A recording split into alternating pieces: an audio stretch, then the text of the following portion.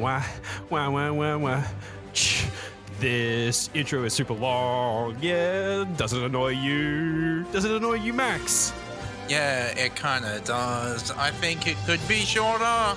It really could be. Can you tell that Marvel is masturbating in the cinema? They're doing it in front of you, and you have to watch the whole fucking thing before the movie starts. The movie starts.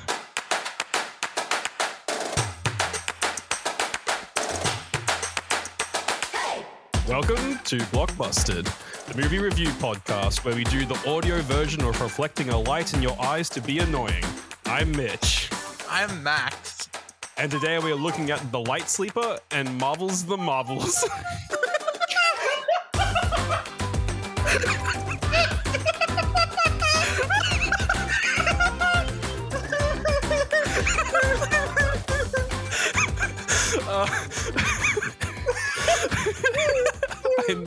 Okay.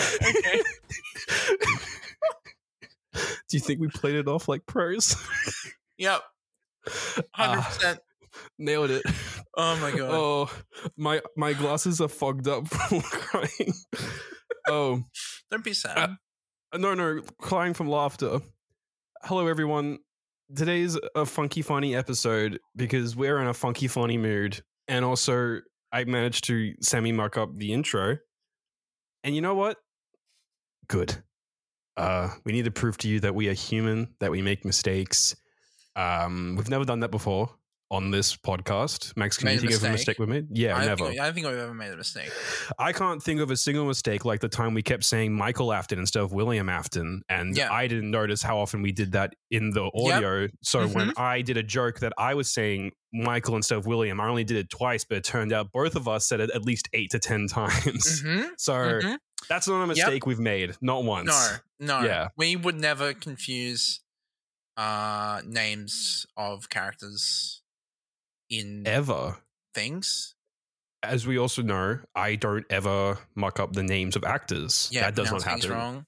I don't accidentally mislead you about how names are pronounced. So it's Shailene, right? Yeah, it is. Excellent. But today's theme, the reason why I'm actually happy to be, willing to let things roll is because I'm light today. I'm light and happy because that's what today's theme is. Today's theme is light. And that's why we're looking at a really dark movie to start. Well, it has light in the title. It does have light in the title. Which was the extent of our selection process when picking this film. Well, look, so we went, what movies have light, are themed around light? Because we went, so in all the trailers for the Marvels, because you're like, we're going to do the Marvels, because it's the new Marvel, it's the last one before the end of the year. It was the last one that was in production before the big Hollywood strike. So, which is now over. It's probably going to be the last one we get for a pretty long time. Yeah. I think Deadpool 3 was meant to be the next one. That's been pushed back to 2025, maybe, or at least back end of 2024 or something along those lines. The last I heard, it was back end of 2024. So this is likely to be the last big Marvel blockbuster that we get for a while.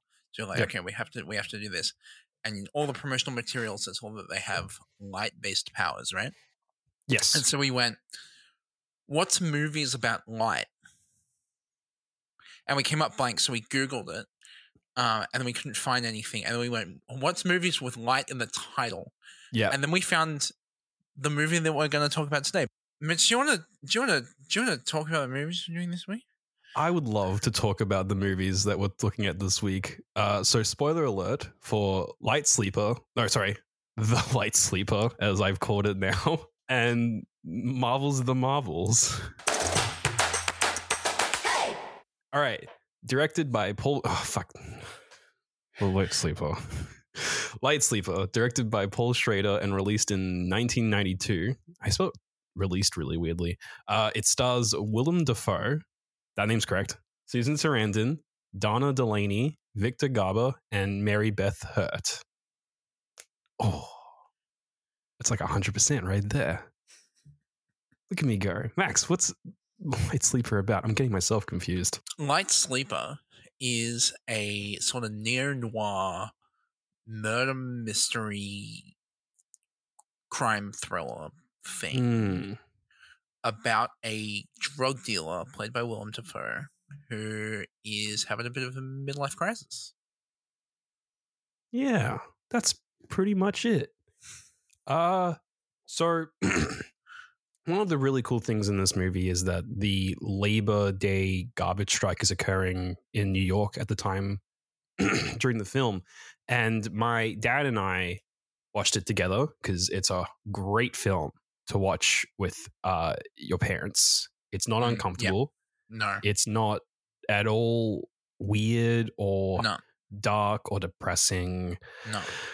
I mean, look, to be fair, there's actually worse films you could watch than this, but it's not one you should. I mean, look, my dad and I would watch anything together though, and I watch anything with my mom either. So if you have that type of relationship, go for it. But if you're kind of like, oh, should I watch this with my parents? Don't do it. Yeah. So my dad and I were watching together, and he looked up like kind of about some stuff about it, and he found out that the Labor Day strike actually was occurring when they rocked up to shoot, and that was not a plan at all. So they had to write in the Labor Day garbage strike into the story. And you want to know something? I think they did an excellent job because it felt like that Labor Day strike thing was there from the beginning. I didn't notice it. I didn't feel tacked on. It felt like it was actually an integral part of the themes of this story, basically, because the garbage is piling up and you can see it rising slowly through the duration of the film. And Willem Dafoe is getting more and more sweaty, and he's getting more and more stinky, and the garbage is getting more sweaty and stinky, and the stress is rising just like the garbage, and it like feeds into each other. And all that to say that I think this is a pretty good movie. This is pretty good. Max, what did you think about this movie? I also thought this was pretty good. I feel like this is a movie, and like it is a neo-noir. It really heavily draws on noir stylings in terms of its editing and its cinematography and lighting, but particularly its music and the way that it approaches character dialogue and monologue feel very much like a homage to classic black and white noir. And I think, for me at least, like, I really feel like this is the kind of movie that you want to have the right environment to be able to see it. I feel like I don't know what your thoughts on this are, but have you ever like watched a movie and it's like the windows open, or like the sun's like slightly too bright and it makes the movie kind of feel worse? Do you mean in your house? Yeah, I mean, okay.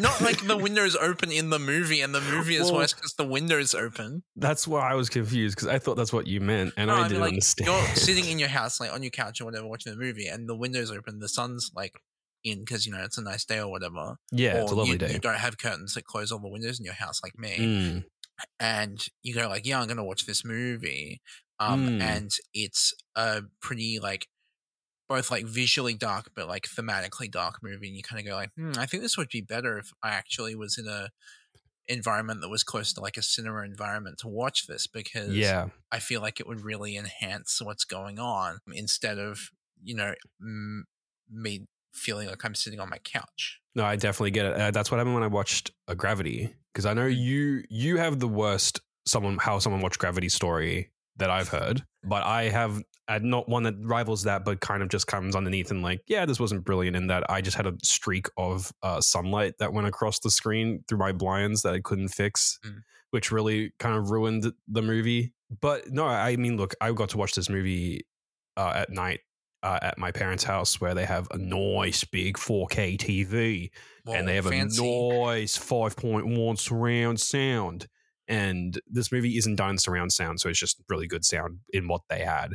But it was just good. And my dad and I got to sit there with the cats. My mom wasn't home. This wasn't a movie she'd probably enjoy. Mom, don't watch this movie. I know you're listening. But yeah, it's I get what you're saying in that like this is a movie that can definitely be hampered by excess light outside. I mean, it's also a really dark film, so if you have too much contrast from the outside light, you're gonna like not be able to see very well. And I assume is that something you found with this movie? Yeah, it's heavily inspired by noir genre films, Mm. and as a result, we get these really quite dimly lit set pieces. And It's as a result, shadow. It's shadow heavy. and if you're watching that in an environment where you don't get a lot of contrast, or if you're watching that on a screen that doesn't have a lot of contrast, it does really like affect your ability to be able to enjoy a movie like this.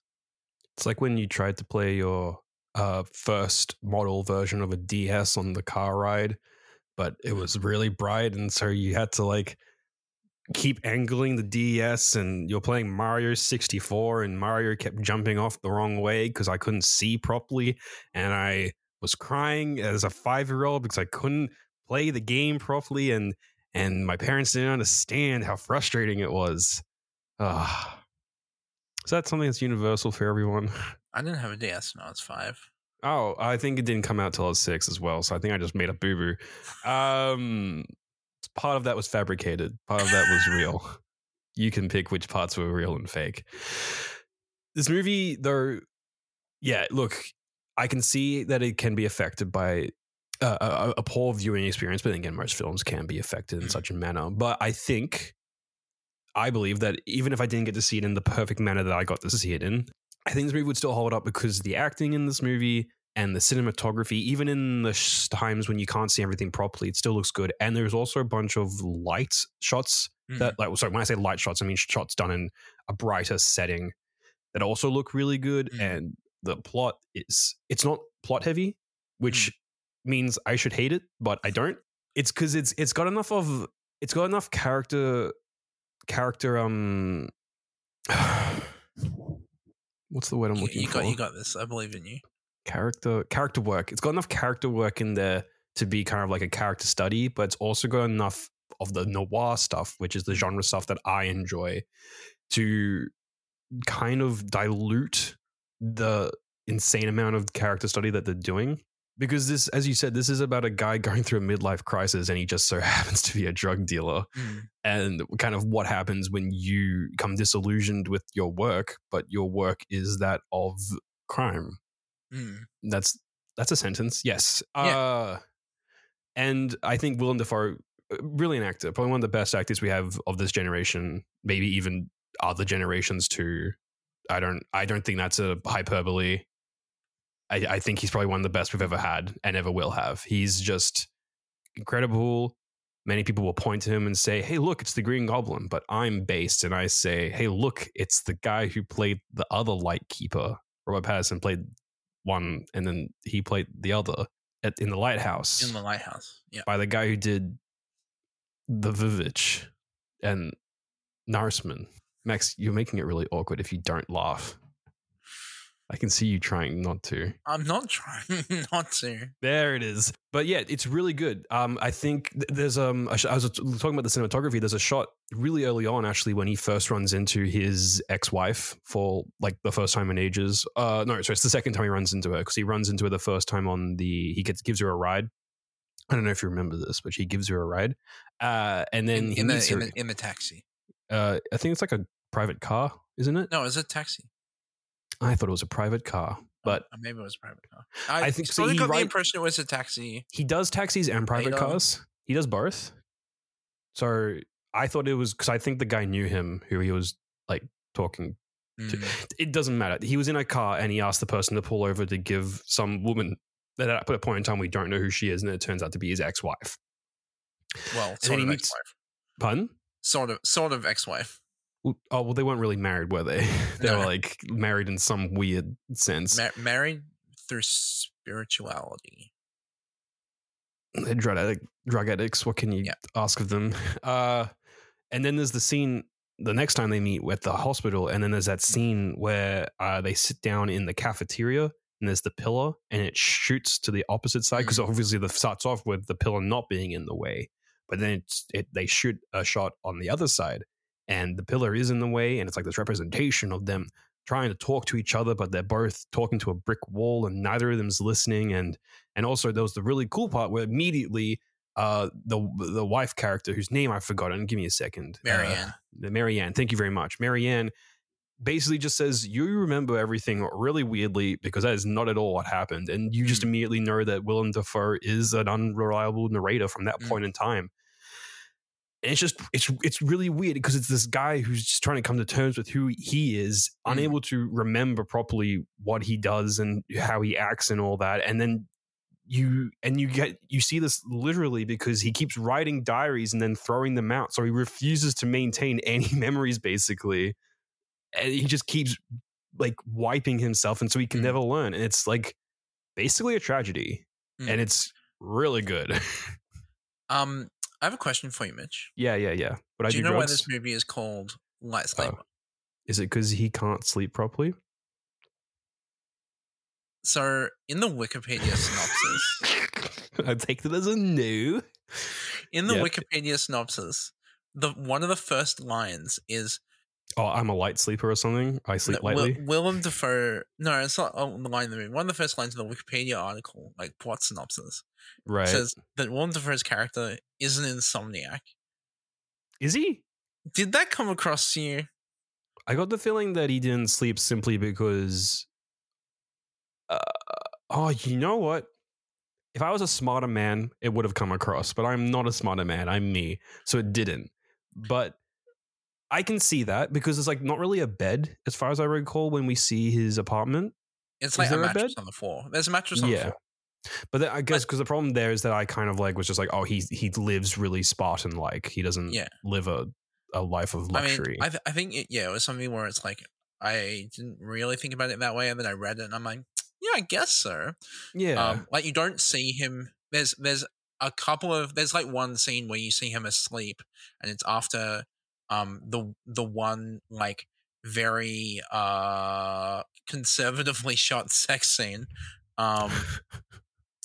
that he is actually seen asleep. And if you look back on the film, that there are many times where you see him actually trying to sleep and not sleeping. There's a montage in one point where you see him like changing the position so he's like sleeping better, and there's one bit where he's like hugging the stereo when he's listening to Marianne's voice, which like at the time I do remember that. Like, he's just like weird and creepy. But then it was like, oh, okay, yeah, he can't sleep, so he's like being weird and creepy. No sleep will do that to a motherfucker. And then there's just a lot of time where he's out doing stuff. He doesn't sleep, so he'll go out and like interact with people. You see him interact with the oh my gosh, the woman who's the telepath empath. Oh yeah. And it's implied to be very, very early in the morning. Well, because she's like, you're awake, just do my reading. And she's like, she opens the door and she's in a dressing gown, and she does his reading. And she's like, your bad vibes aren't that bad. Leave me alone, please. Yeah. Do you think his luck is up? Do I think his luck is up? Well, it wasn't up, really. No, he got pretty lucky, I'd say. He got pretty lucky. Yeah. All things considered. Well, he got shot twice. I think 5 to 7 years after 3 homicides. That's pretty good. That was self-defense. I think the third one was arguable. I'll take that. The first 2 were definitely self-defense, but the third one is arguable. I'll give you that. But like, regardless, it's like 5 to 7 years for after killing 3 people.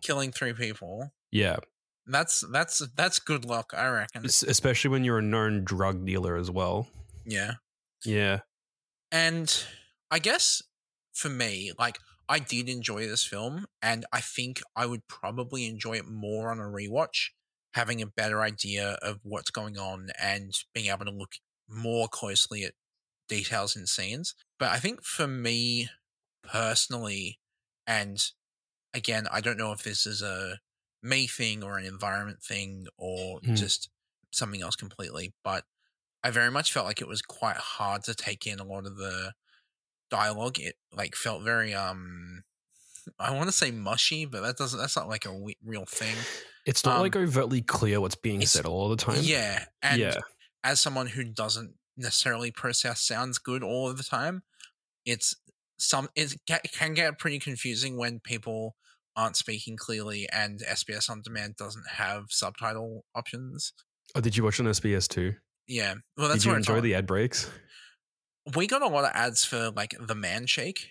We just got ads for just other shows on SBS. We got a few of those. Yeah, But we got a lot of ads for like this one car dealership somewhere I don't know, and like the Man Shake and the Lady Shake. What's a man and lady shake? I think it's like some weight loss thing. Oh, like shake weighty? Sure, I don't know what that is. No, they joke in Deadpool 2. Or 1. No, it doesn't matter which one it is. They're the same movie. But yeah, it's definitely got the kind of like it's like kind of got that dreamlikeness to it, in that certain things kind of happen a little bit, and you're all you don't fully get what's going on, but like I get it. Like the whole time when he buys a gun, a lot of that just kind of went over my head. Like, oh, he's buying a gun. That's what being said. I'm getting no other like direct interaction from this, or no direct information from this. I just understand a gun's being bought, and then he buys a gun and he leaves. I think like part of that is to the movie's credit. Like, definitely meant to be this sort of like both drug hazy sort of thing. Like the character is clean, but obviously operating in this world of drug dealing and drug addiction. And he himself is also unable to sleep, which like makes it hard to concentrate and all that. Exactly. And like as a result, that sort of like like that slightly like dreamlike quality, as you put it, makes a lot of sense in a film like this. Yeah. But again, for me personally, when you combine like some of the environmental factors together, and I will admit that's probably my fault. But it can, like, parts of it are easy enough to get lost in that haze. Yeah. I'm going to ask you a bit of a funny question now. It's not bad, I promise. Okay. Susan Sarandon, she's appeared on this podcast before. Do you remember? I remember we talked about it, but I can't remember what she was in. She was in Blue Beetle. What? Oh, she was too. Yeah. Which was the better performance? This one. Yeah, obviously. That was a bit of a funny jest. That was just a joke between me and you. No, Susan Sarandon, we actually haven't talked about her character at all. No, which is a really interesting character. So Willem Dafoe's character, who is John Latour. Latour, yeah, works for a woman named Anne, which is Susan Sarandon. Confusing at all with the other characters also called Anne. So another character, I mean, I'm sure there's Mary Anne. I'm sure there's like something in that about like the two women in his life have basically the same name. And then like he ends up with one sort of at the end anyway. They're like gonna smash mate when he gets out in the future. Couldn't he just have a conjugal visit? They don't have to wait that long. I don't know. I don't know the technicalities of conjugal visits exist. I look. I don't know. I've not been to prison. I've seen that one show, Arrested Development. But you were saying, yeah. So he works for this woman named Anne, who he sort of started up doing like drug dealing with, and she's decided that she's going to move into cosmetics, and that sort of very straight, as it were. Yeah, and that's a lot of this is a lot of his like journey for self-development in this film, as I'll call it, is spurred by the fact that he is losing the connections that he's had for his whole life. Yeah. And they're going to do something that he has absolutely no interest in, which is cosmetics. Turns out the husband also had no interest in it as well, Robert. Because he immediately goes back to drugs. Yeah. But it's the whole story is sort of spurred on by Latour's sort of interaction with this woman who like is his boss sort of, but also like wants to remove herself from that part of the world, that part of her world completely, to be able to focus on something straight, as it were. And then him coming and reconnecting with his not ex-wife as well, and him sort of like trying to come to terms with that, and I think the effects of grief as well, and how that like weighs on people with like addiction and how that sort of like impacts your life.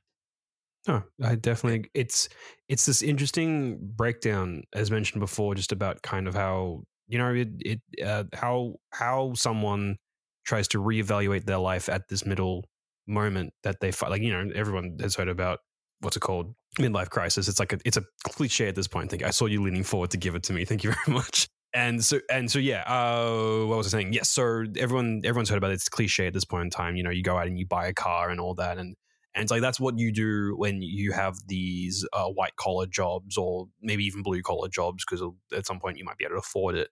But with Willem Dafoe in this movie, he doesn't do that because he's not in a normal, in quotation mark, normal job. He's a criminal. And so what does a criminal do once they find themselves unable to continuously when they're unable to really kind of like appreciate and accept who they are because they're going through this change that is not even one that they were able to spur on themselves. They had to have this forced upon them. And then also his wife is a junkie and dies, which is really cool. And also there's another guy going around killing women in the drug business. It's obviously the German guy.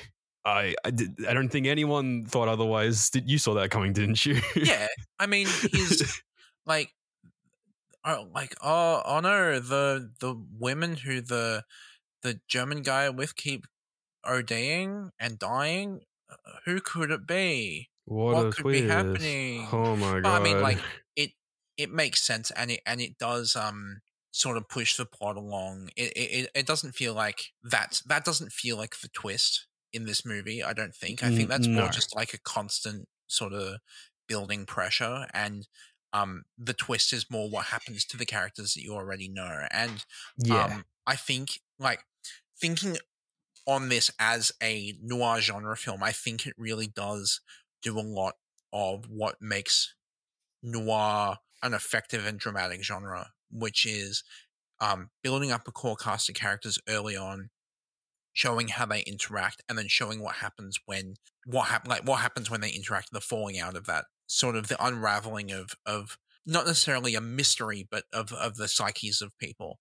And I think this movie does that quite well, and it does that in a way where it feels almost like you can say segmented, in which you can go, in this act you're introduced to the characters, in this act their characters are like the core characters are introduced, and then in the third act we get the interaction between the outer layers of characters. And I think it's a very like it's easily analyzable, but I think that's because it is being really clear about what it wants to do, and it is doing that effectively.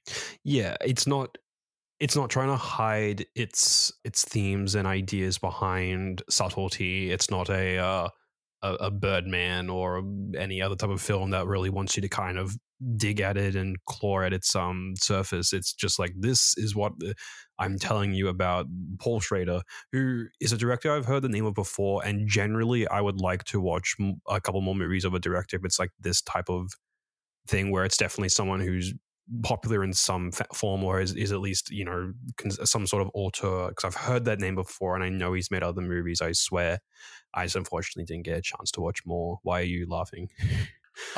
This is normally where you go like, and yeah, he did this movie and this movie. Yeah, I don't remember. That's the problem. I don't know. I usually know more about the directors because I either what just dropped. We're fine. Usually I know I've done my research and I know a bit more, but just unfortunately this week I lost the chance to, and I would have loved to. I like to watch a little bit more movies of auteurs like this to get a sense of who they are as an artist and their team as well, because usually people like this will work with a similar team. Paul Schrader I think is most notable for the writing work that he's done. So Taxi Driver, Raging Bull. There you go. Okay, that's why his name's familiar. Last Temptation of Christ. Yeah. And he's done more directorial work in the second half of his career as well. Yeah. I'm just taking a look, because I think, did he do The Card Counter? Yeah, he did. That's a movie I've wanted to watch for a while. And then there's a few others in here that I wanted to watch. And then also I have seen some of those ones he's written. So there's a classic, what's his name? idiot. Mitchell, come on, got this. Scorsese. There's a classic Scorsese you're talking about there. Like the Taxi Driver and Raging Bull. Like those are, someone Scorsese's most famous. And so I've seen those. So yeah, he does do these because those are both actually quite noir heavy films as well. Whether I'd call them properly noir is a different idea. I don't know if I'd call Raging Bull noir, but Taxi Driver definitely has that sense. But yeah, no, I just think he's it was good. I think it was a good movie. I think he did a really good job of rewriting the film around the Labor Day garbage strikes. That's probably my biggest compliment. And it's not in the sense that the rest of the movie doesn't live up to this. It's just that I think the way that they managed to make because I've seen this movie once, so obviously I'm not overly familiar with it, but I couldn't imagine this movie without it. That strike, like it honestly feels like something that's so integral to how the movie develops and how the characters are developing. Ow! I just had a notification go off in my. Ow! Sorry, notification went off, and my audio is a bit messy today, and it just hurt. So sorry. What was I saying? Light and breezy. Good movie, great movie. Garbage strikes bad. Well, no, strike if you need to, but good that they put it in. Go strikes. I'm up strikes. Go unions. Fuck me. You want to give this a score? Yeah, I got a score for it. I'm giving it. Now this is where I'm going to screw up my names. Rameltian, Suvorexent, Temazepam, and Triazolam. Those are 4 drugs that put you to sleep. I said them wrong. It's 4 out of 5. I gave it 3 times Willem Dafoe wrote in this book that I thought were going to be song lyrics, but were just depressing monologuing prose out of 5. Cut my life into pieces. That said, I think given a better environment and given another watch, I think that this easily could be pushed up. I think that part of my score is just a factor of the environment that I watched that in. Yeah, I really do think. I mean, obviously, don't give it another go because we're not going to talk about it ever again. So, like, whatever.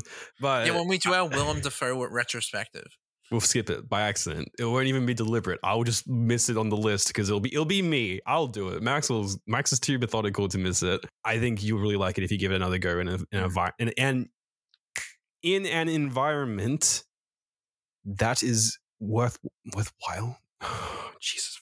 What is with me today? I'm so sorry. Let's move on.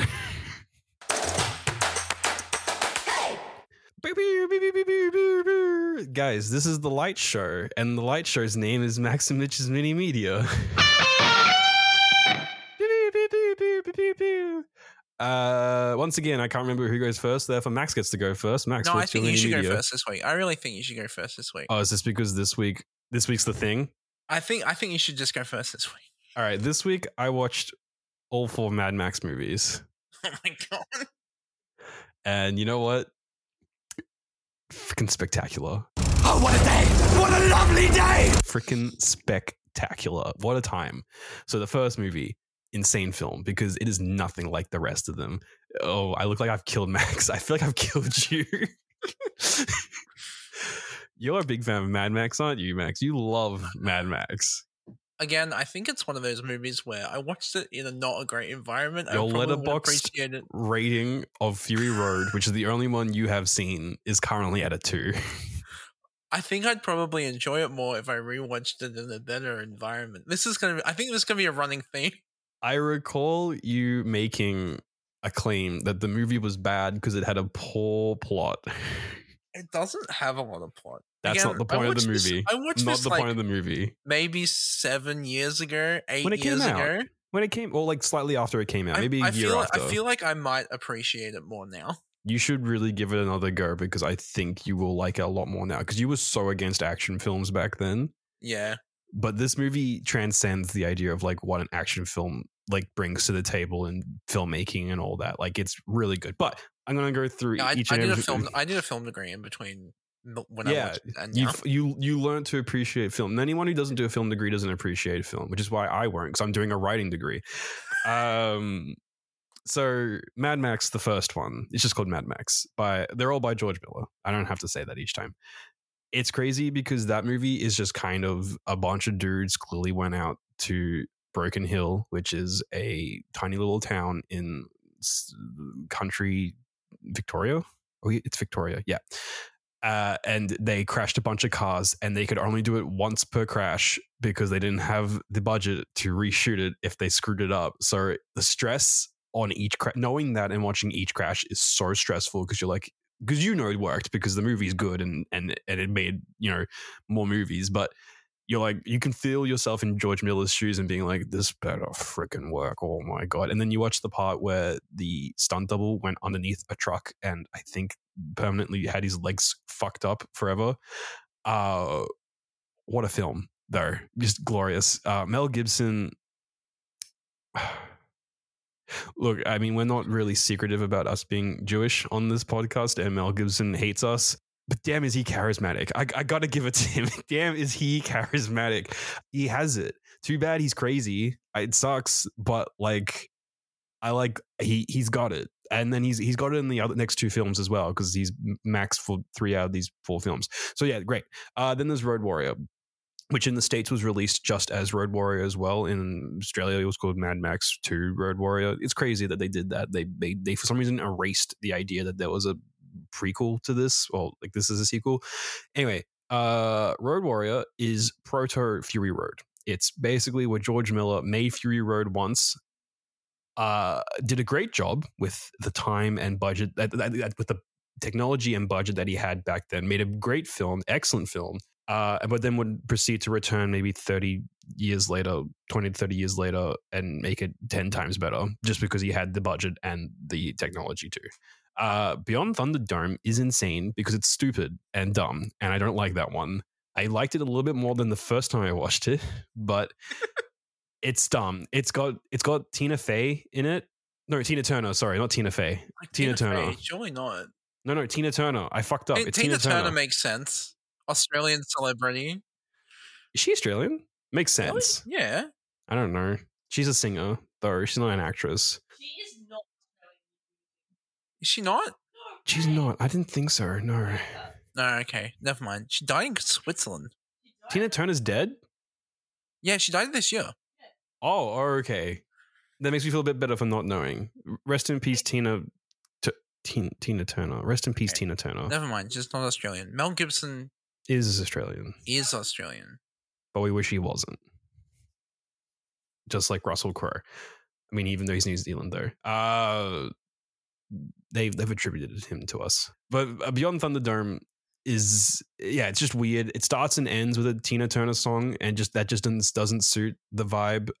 Mad Max spends Mr. Max spends a good portion of the film with the kids who never grow up from Never Everland or whatever it's called in Peter Pan. It's just weird. Neverland? It's not called Never Everland. No, it's just Neverland. No, that's annoying.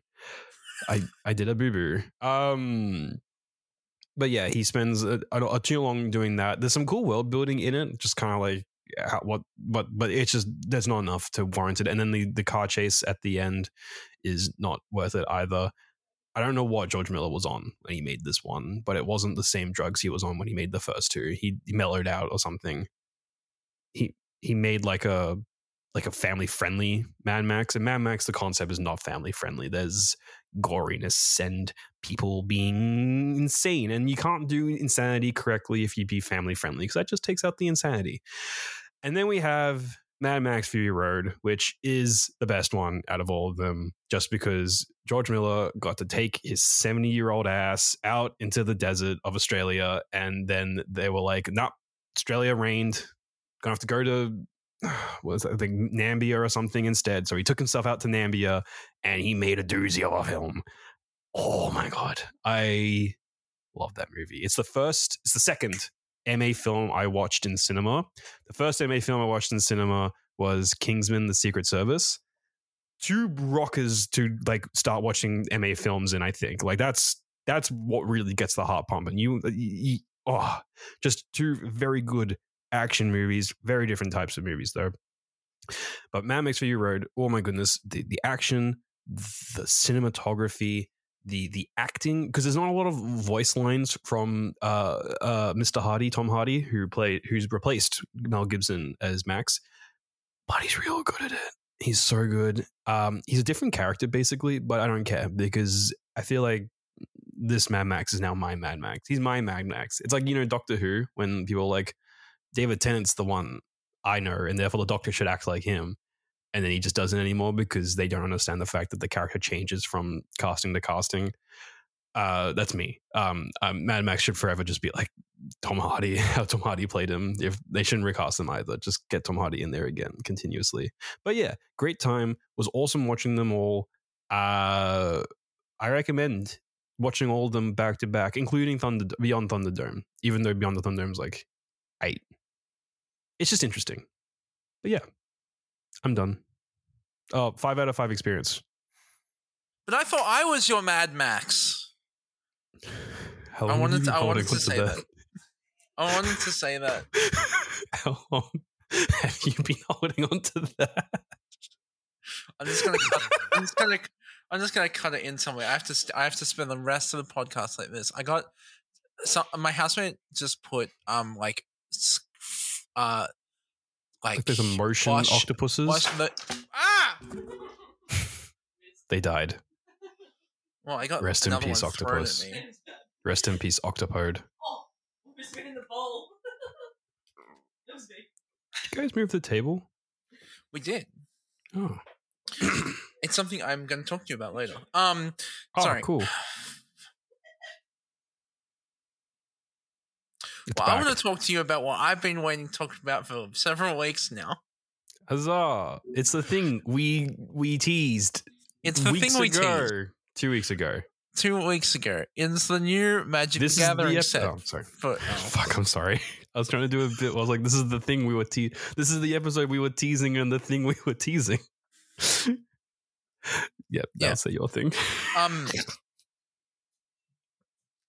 So for all of those people who care, which is mostly just me, I care about your feelings on this subject. I appreciate your care of my feelings. I got to play at the pre-release for the new Magic the Gathering set, Lost Caverns of Ixalan. Ixawa? Ixalan. What is Ixalan? Ixalan? So Ixalan is a plane or a world in Magic the Gathering, which is sort of Mesoamerican, Latin American themed. But most importantly, it has a bunch of different like factions. And I've just got a note saying dork for my housemate. That's kind of cruel. There's a bunch of different factions. So there's the Sun Kingdom, which is sort of like a Aztec style kingdom. There's the I'm gonna forget all the rest of the names, and I don't really care. There's vampires that are basically like Spanish conquistadors. So like real Spanish conquistadors. Yeah, because they suck the blood out of a native people. Yeah, well, like I mean the that's life. that's part of the metaphor. There's merfolk. Merfolk. And there's pirates. Very water based. So and there's dinosaurs. Importantly, there's dinosaurs. How was that the one you forgot? Are you insane? That's the most interesting one. So like that's the whole big thing about this. Is it like there's dinosaurs? Really? It's yes. Like, everyone's like, yeah, everything else is cool, but dinosaurs, right? You should have led with that. Anyway, this is a return to the plane of Ixalan. It previously featured in 2 sets quite a few years ago now. 2014, I want to say. No, that's a fat lie. 2017. 2014 was much earlier. 2017, so 5 or 6 years ago now. And this is the first return to that setting. And the return was completely different to the way they did it the first time. So the first time they went there was a lot of different dynamics in the story. There were a lot of more characters called Planeswalkers. They've sort of removed a lot of that now because of the way that they've changed the balance of the game. But Mm. whereas the first game was about exploration and these like different factions like warring with each other and discovering like the hidden city of Orazca, which was meant to be like El Dorado. Ooh. This one is Hollow Earth. I freaking love the Hollow Earth. That's like one of my favorite stupid theories. So in this set, the Lost Caverns of Ixalan, the characters all have to travel inside the Lost Caverns of Ixalan into the Hollow Earth inside Oh, and my goodness. discover the power of the internal sun Chimil. The sun has a name? The sun has a name because it's also a god. Ah, of course. My bad. And it's also in dormant. But basically, there's a whole bunch of really cool new cards. There's a whole bunch of dinosaurs. The vampires all turn into demons now. There's a whole bunch of cool stuff with how artifacts work, and things about like transforming artifacts to make them more powerful, which is this new mechanic. And it's a really flavorful set. They've got these like 5 gods, one for each color, and they're really tied in really well to the world. It's been done with a lot of cultural consultancy with Latina people, Very and as a result, it has pretty good representation in the set as well, both in terms of like the way the story is designed and the world is designed, but also things like the names aren't all like white names or fantasy names. They're actually inspired by Latin American myth and the like that culture and have Spanish influence. And it's a really interesting set. It has a lot of new fun mechanics. I had a lot of fun playing it. I didn't do as well as I did in the last pre-release I talked about, but I still had a lot of fun playing it. I got to play a card that lets you reveal cards off the top of your library and play them for free. And that's always fun. That is great. So I had a really fun time. And honestly, I reckon they've rejigged a whole bunch of mechanics so they're easier to use in terms of like some old legacy mechanics that they've rebranded that are fun mechanics that are more usable now. And I reckon this is honestly a really good starting point. This and the last set, a really good starting point for new players, both because it's this new arc of the story, but also it's a really fun theme. The mechanics are really fun. Dinosaurs are cool. Dinosaurs are cool. I don't know. Do I have to say anything else other than that? Just keep saying dinosaurs are cool. Dinosaurs are cool. Dinosaurs are cool. Yeah, I can show you pictures. Here's a picture. Excellent for audio. You know what we could use? You know what, Max? You know what we could do? We could utilize the visual media that is Instagram to show pictures of the cards that you want on our Instagram. That's like the first good social media thought that we had. I'm gonna have to take it out of the sleeve, but this is it's really card. glossy. This is a card called Oje Kazlem, which is like oh, bless you. It's like a Spanish Okay, style name, but it's like sorry. a god that is like inspired by nature. I'm going to get close to the screen so I can see. It's like monarch butterflies and snakes, and it's cool. Is that a snake? It is a snake, yeah. Is that a lion? Or an elephant in the middle next to the snake? No, it's like grandmother, and then there's like all these monarch butterflies. Oh, it's a butterfly, and then a snake. And then when the card dies, instead of going to the graveyard, it turns into a part of the land. Oh, that's pretty cool. Like and flavorful. And then can you tap it? You can tap it for mana. Yes. And then if you fill certain mechanics, you can turn it back into the creature. How often is tapping land considered like called tap that? They say tap that, like tap that ass, tap that land. You know what I'm saying? How often does that happen? I don't think anyone. I don't think I've really heard anyone say in like that aggressive of a manner. I think you probably get like some strange looks. No, people are just not fulfilling the comedic potential there. No, I mean like there's all the memes and stuff, but like you're too busy like being sweaty. I am sweaty. It's true. I don't have to go to Magic the Gathering to be sweaty. It was I'm really sweating. warm that day too, and we were all stuck inside this small room, and it was because quite game warm. room, game shops are pretty small and clumped as is, and also the often they're in buildings that aren't really that got a good breeze, and so they have to rely on aircon, and aircon So can only imagine do it's- so much. So imagine it's also a 30-degree day, and there's And it's 45 also people a in the hot room. day. Yeah, I can imagine it's sweaty. But no, I had a lot of fun, and Excellent. I would recommend it. I think it's cool and fun, and I am intending to play more of it. Fantastic. To get more dragons, not dragons, dinosaurs. I can't believe you've done this to me. You know what the problem with Magic the Gathering is? There's too much, and it's expensive. No, it's a card game. If it was a different type of media, I'd be really interested in it. You know they have like books, right? Like books? Like books, I'm too busy reading Wheel of Time. and like Again. graphic novels as well. Graphic novels are expensive. So and then books. also they have like web stuff, Web stuff. like web. I love web. novels. Web know story. You know I platinumed Spider-Man 1 and 2 on the PlayStation Whoa. 4 and PlayStation 5. But you didn't platinum Spider-Man 1 on PlayStation 5. I didn't platinum Spider-Man 1 on PlayStation 4. I actually platinum Spider-Man Remastered on PlayStation 5. Well, now you can't really call yourself a completionist if you haven't platinum played it. It's the same game. It's the same game, damn it.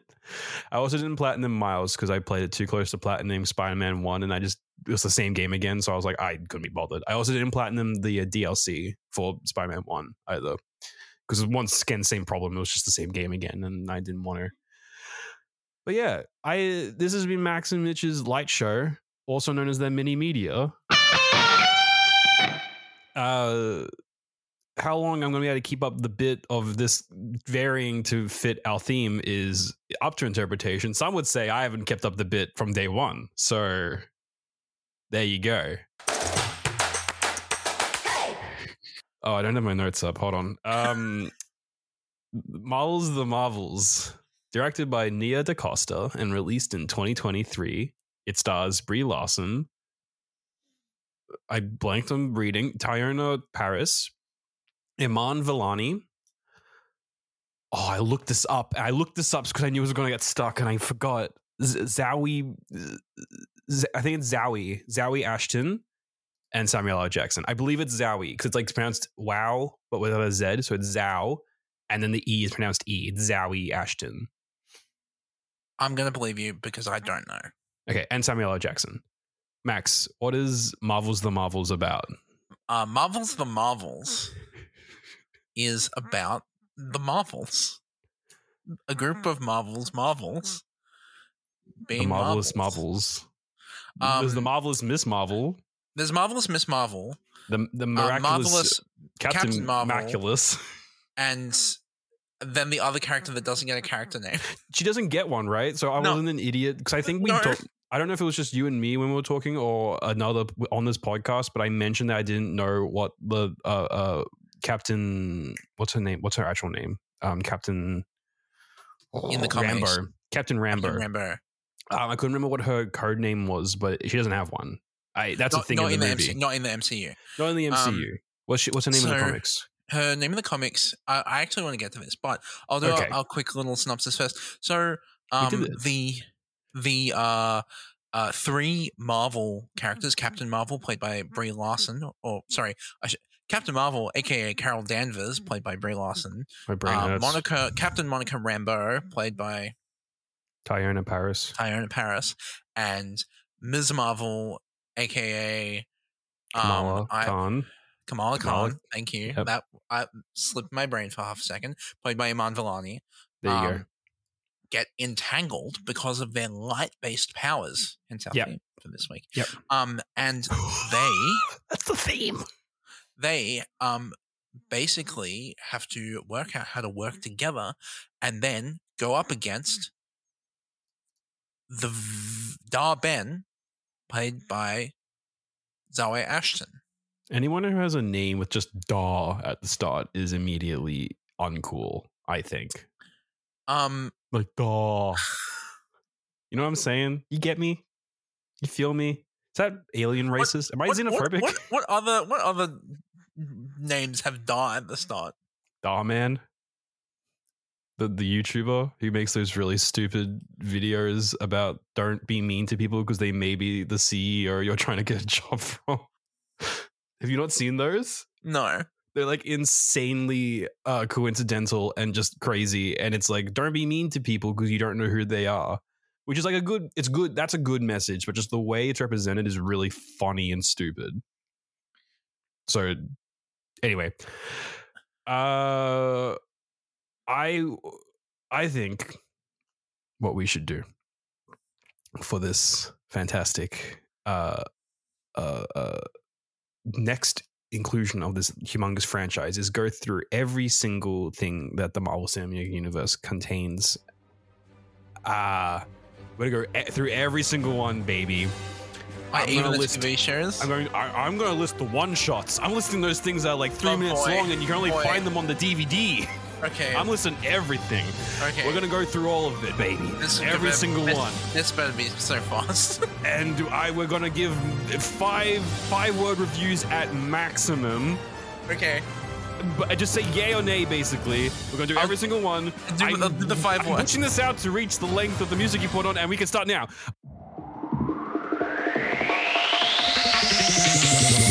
Lightning round. Iron Man. It's Yeah, good. it's good. The Incredible Hulk. It's bad. I mean, it's less good. Good. Weird casting of Edward Norton. Iron Man 2. It's bad. I can't really remember it. Lots of studio interference.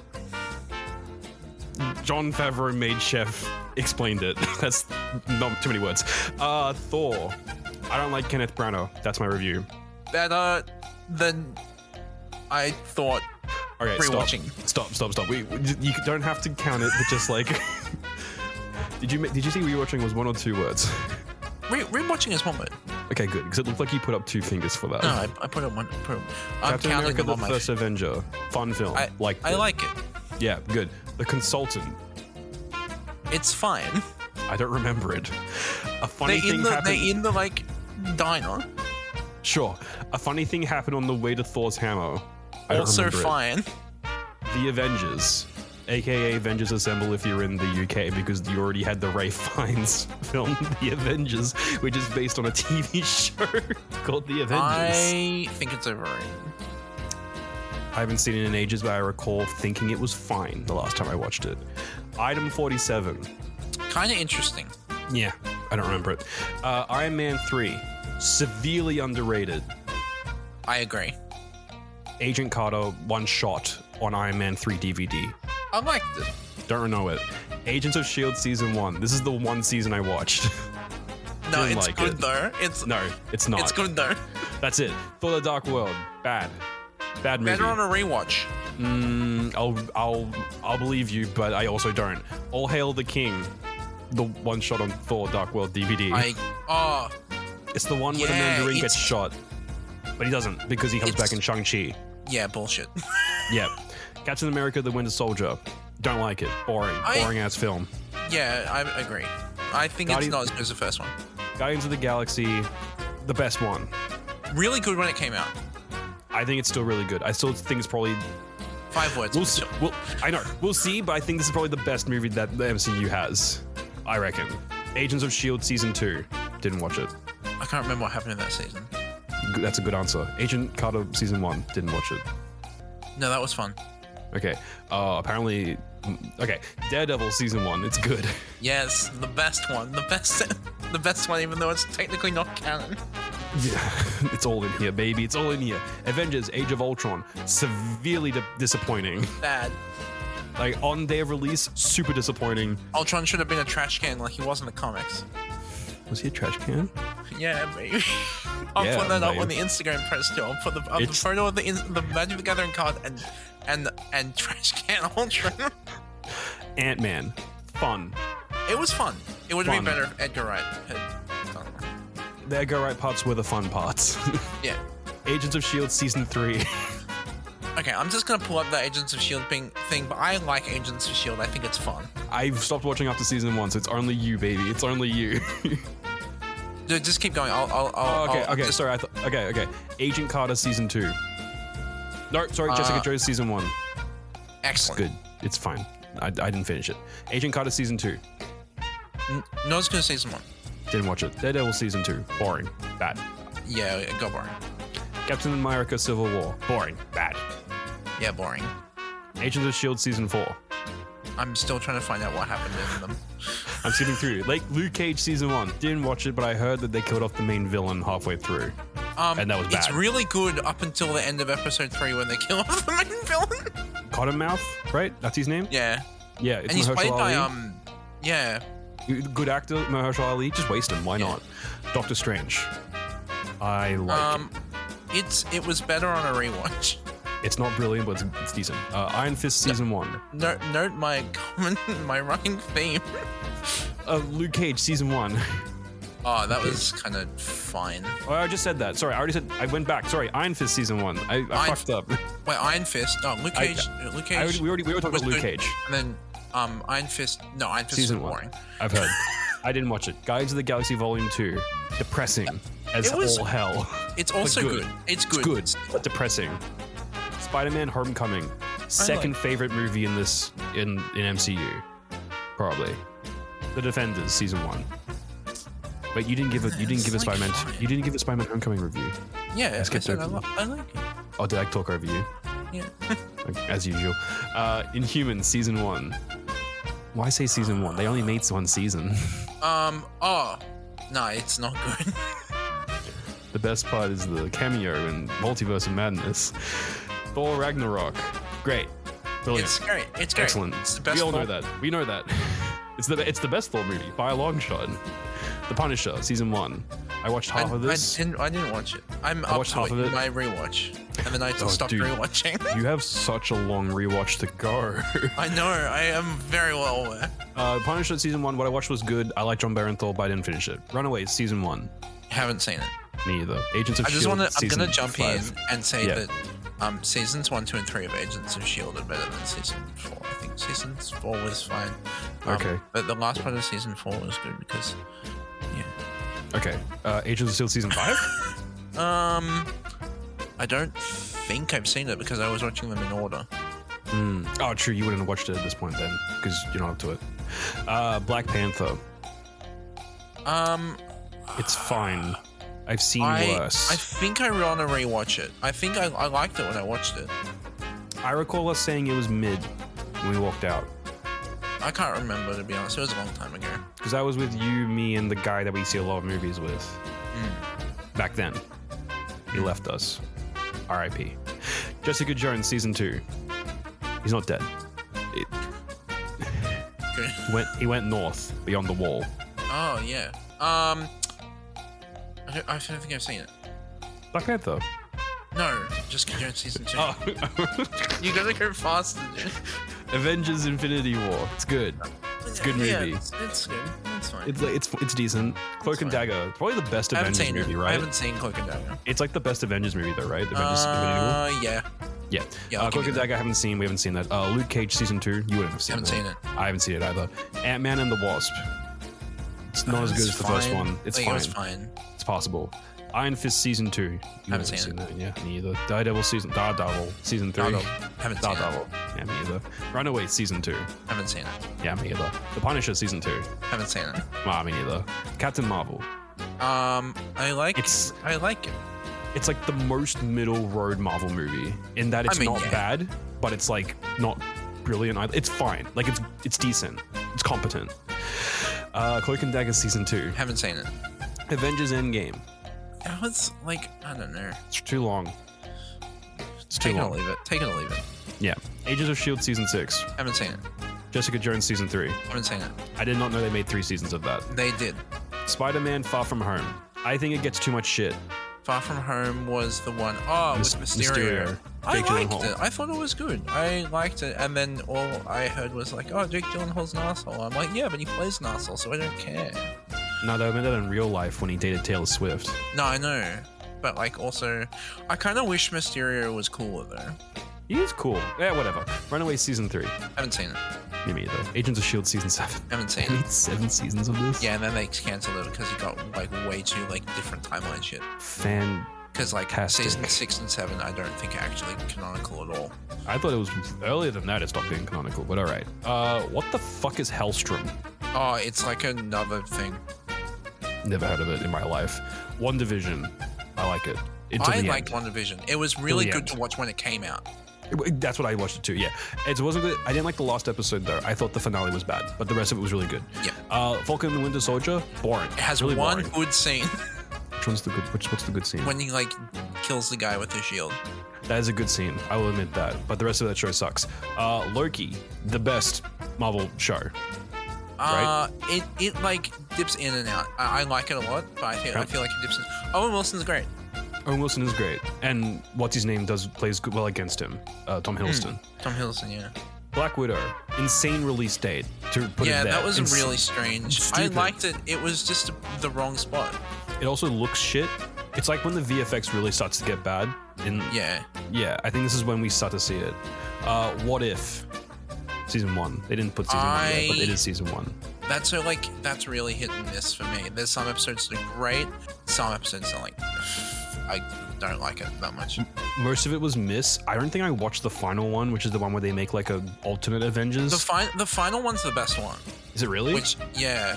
Oh, I didn't watch it. I liked when Thanos got split in half by Ultron though. That was funny. Yeah. Shang-Chi and the Legend of the Ten Rings, the best one they've made since Infinity War. Like that's the best. I reckon it's like easily one of my top 2. I Yeah, think it's one of the most fun Marvel films. It's really good.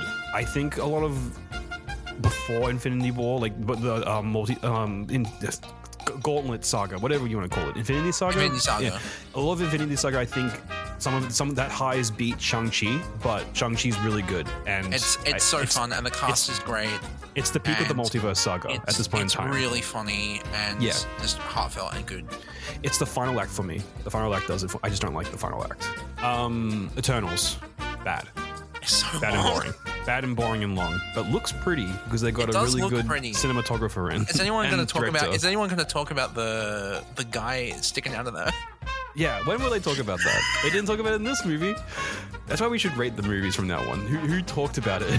Hawkeye. It's fine. I liked Hawkeye. I like the part when he's at the Ren Fair, not the Ren Fair, the LARPing stuff. Yeah. That was fun. I have a sweet spot for Hawkeye because I really like the comic it's based on. That comic was really good. I've read that as well.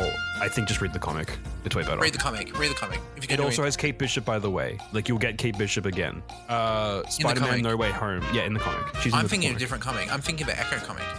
I'm thinking of the Daredevil comic. No, I'm thinking of My Body's a Weapon. Yeah, I mean it's based on 2 comics, but I'm thinking of the Hawkeye comic that's based on, not the Daredevil comic it's based on. The Daredevil comic it's based on, which is excellent, and you should go read. Well, the Hawkeye is also good. Spider-Man: No Way Home. Bad. I had a lot of fun with this, but I watched it at midnight release, so I watched it pretty decent release. Not midnight, but pretty early. I think my grandpa had died that day.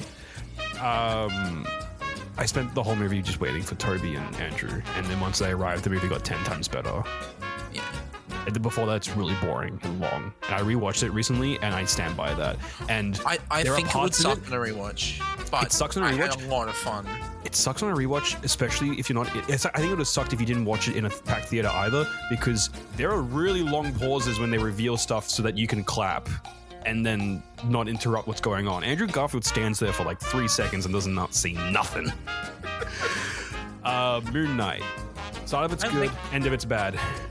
I liked it. I liked when it got surreal. I disagree with you. I think the end is quite good. I fell asleep, and all I can remember is kaiju punching each other. Oh, then that bit, but the Yeah. surreal hospital stuff that was cool.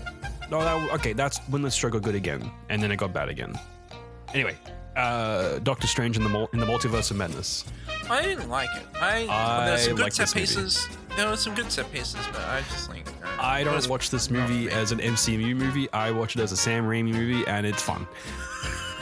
It's a Sam Raimi movie. he took all the cameos everyone wanted and murdered them horribly. I think that's hilarious. Watching everyone freak the fuck out in a cinema when that happened was the highlight of my life, I reckon, or at least 2022. Miss Marvel. I haven't seen it. I think we'll actually. You haven't seen it? I haven't seen Miss Marvel. Are you fucking kidding me? No, We'll talk about this. I am sure. Thor: Love and Thunder. I can't believe you haven't seen Miss Marvel. I have seen Thor: Love and Thunder. So have I. Christian Bale gives so much in this film. He gives so much puss. I'm gonna cut that out. He gives I'm so gonna much. cut all of these down to like one line each, and if that's gonna be the line, right? Like, Sure. because we talk about so much of it for so long, I'm gonna cut down each one to one line each, and that is gonna be the line. But Christian Bale gives so much bliss. He's in the wrong movie. He was in a better movie than the rest of this movie was. I Am Groot season 1. Didn't see it. Haven't seen it. She-Hulk Attorney at Law. It's fun. It's fine. I like it. I haven't seen it. I want to watch. I just want to watch. I just want to watch the other one. What? Oh, Daredevil. I just Right. want to watch Sorry. Charlie Cox. Don't you want to watch? Don't you want to watch a twerk with Megan the Stallion? No, I just want to watch Charlie Cox. Sure. Werewolf by Night. Didn't watch it. Haven't seen it. I've heard it's good. Black Panther: Wakanda Forever. Haven't seen it. Extraordinarily. It makes me very uncomfortable because I feel like they were trying to capitalize off of Chadwick Boseman's death, and that makes me unhappy, especially since he stated he wanted the character to be recast. And if it was any, and they're recasting other people who are white actors, and they kind of like itemized the one main black character they had, like they kind of made him this symbol instead of making him a character, and that makes me uncomfortable. Other people explain it better than I'm going to be able to, but like I agree with them in the way they described it. The Guardians of the Galaxy Holiday Special, Kevin Bacon. I haven't seen it. Kevin Bacon. Ant-Man and the... Wait, so is this going to be the part where I've just seen it and you haven't? Great. Ant-Man and the Wasp Quantumania sucks ass. I haven't seen it. Guardians of the Galaxy Volume 3. Haven't seen it. You gotta be fucking kidding me. It's good. It's probably the second best movie in the multiverse saga behind Shang-Chi. I Am Groot Season 2. Oh, no, sorry. Secret Invasion. Haven't seen it. I'll talk about it in this. I Am Have you Groot. seen it? I have seen it. I watched these. You did go and watch it. Because we said we needed to. Yeah, I ran out of time. And I put in a message saying, can I watch a video into the group chat? I said, can I watch a video instead of watching them instead? And you know how you two responded? You didn't. You left me on red.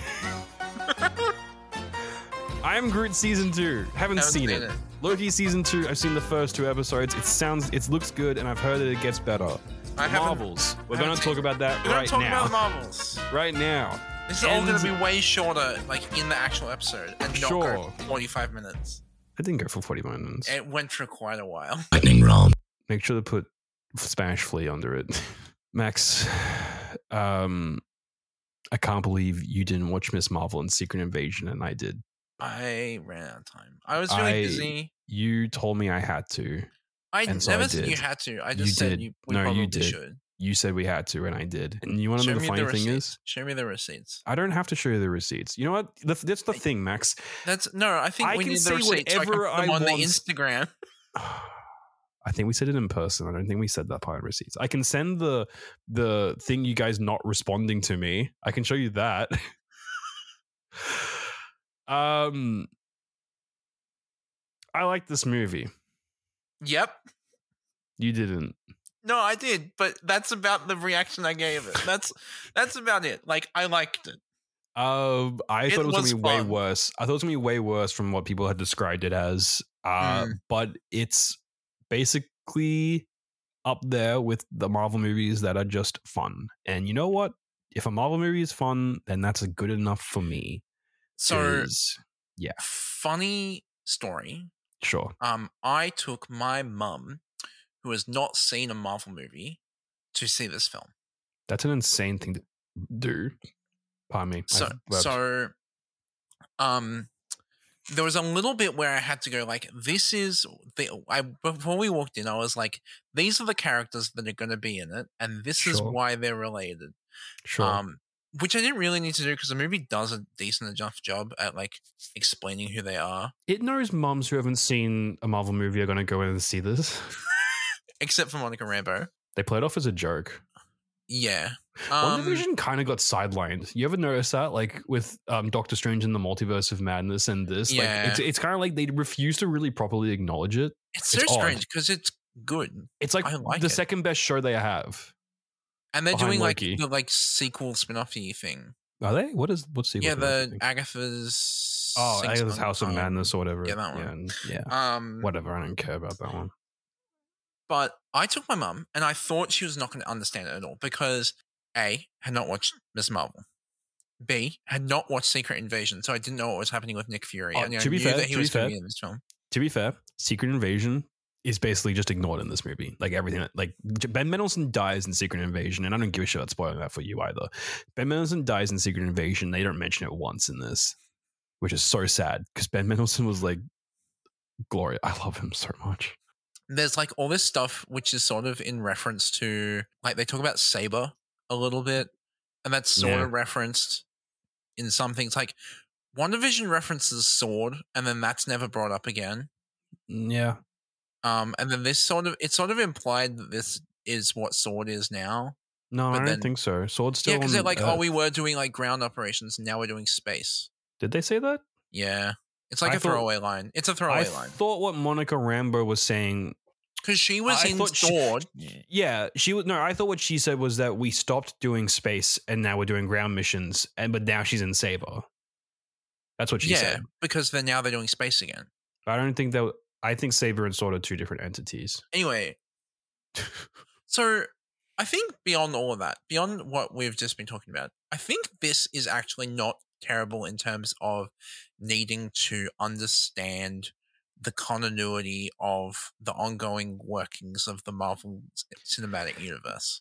Yeah, it's insane that a movie that is basically derivative of three completely different TV show, two different TV shows and a movie, kind of actually just works on its own. Mm. Like the three main characters come from three different places, but you actually don't really need to have seen. I didn't even need to really have seen Miss Marvel. Like I could have figured. I mean, I think I actually appreciate having seen Miss Marvel and getting to know her character and her family better. Mm. But WandaVision didn't really help me with Monica that much beyond I would have been kind of confused on the hex witch throwaway line thing. Mm. And then I think the only movie you need to watch is Captain Marvel because that's basically what this comes off of. And Captain Yeah. Marvel explains everything you need to know about Skrulls and the Kree and But even that, Captain like Marvel. the movie does enough of a job showing the dynamic between the Skrulls and the Kree that it's not sort of like I leaned over a couple of times and I went, the blue people are the Kree and the green people are the Skrulls. Not even but- that blue. They like skin color. Some most of them are blue and some of them aren't blue. Do you reckon the guy who played Ronan the Accused is pissed off that he had to wear blue makeup and now Kree people can just be like not blue? I don't know. Maybe Like Jude Law wasn't blue. no, they Do were. you remember, I don't did you know. remember Jude Law was in the MCU? When? He's the bad guy in Captain Marvel. He's the main Kree. Oh yeah, no, he is too, and they do like cut back scenes to that movie. He's like in it for like 1 second because she obliterates him, which is so. Stop killing your villains, Marvel. Stop giving good actors your villains and then killing them. It means we don't get to see them again. I also can't believe they killed off the Supreme Intelligence like straight away. Straight away, I think you mean pre-movie. Well, it's like in between the two movies, right? Yeah, before It's this. like- At the end of Captain Marvel, she kind of just goes like, "I'm going to solve space politics," Space then- crime. and then this movie happens, and she's like, "I feel guilty for solving space politics," and you're like, "Huh? Why?" And she's like, "I killed the Supreme Intelligence," and you're like, "Huh?" And She I did that was like like, 30 years ago, by the way. So she's just been kind of moping about it for ages. Yeah. And Do like I something was like, about oh, cool, the Supreme Intelligence. And we get like one shot of what the Supreme Intelligence looks like, but it's kind of like robot-y and not like gross and slimy like it is in the comics. And I like gross, slimy Supreme Intelligence, but that's personal preference. Gross, slimy, Um, supreme intelligence, superiority. Supremacy. Superiority, supremacy. Supreme primacy. Supreme primacy. But no, I agree. Coming back to what we were talking about before, I think it's actually reasonably easy to enter as a Yes. standalone film, Yes. regardless of the fact that it has so much that does surround like what is talking about in terms of existing characters like Captain Marvel and Ms. Marvel, and Monica Rambeau and the Kree and the Skull and Nick Fury and Saber, that may or may not be related to Sword, which may or may not be related to Shield, and the sort of dynamics of that. There's a lot Shield's of that dead. just doesn't need Shield's you don't dead. need to know about. Shield's which- dead though. I just want to point that out. Shield's Yeah, dead. no, but like it's sort of like all builds out of each other, right? Sure. But Shield Um, died from Captain America: The Winter Soldier I mean, because they're all Hydra. but it depends on whether you count the seasons of Agents of Shield. But isn't that the same thing though? Because they had to like backpedal and be like, "Well, shit." No, we're because all- then they restarted it, and then it was Oh, really? proper again. Yeah, but it wasn't. but then they Kevin Feige and the guy who ran the TV shows hated each other, so they just kept trying to fuck each other over. Yeah, I know. which is really funny. But what I'm trying to say is, I think it's reasonably easy to enter at entry level, despite the sort of background that you think needs to be that you think is required for a movie like this, and it is just a fun film. I think It is. there's a lot which, like, if you went in and you were really nitpicky, and you can go like, this is stupid and this doesn't make sense, and like this character interaction doesn't line up with this one properly, but I don't care because I got to watch a bunch of cats run around a spaceship Eating people. to the song Right. from Cats. Oh, is that what the um, song's from? Yeah, like, midnight, no one in the moonlight. I'm not gonna lie. The only exposure I've had to the musical Cats is the 2019 film, which I'm so sorry for you. may or may not have deleted many of my neurons and may explain my personality defects to this day. The Cats musical, look, it doesn't make any sense. The songs are good. Jellicle cat, jellicle do. That's actually, I take that back. The other exposure I have is Princess Caroline's ringtone in BoJack Horseman, And you're walking alone because jellicles are and jellicles do.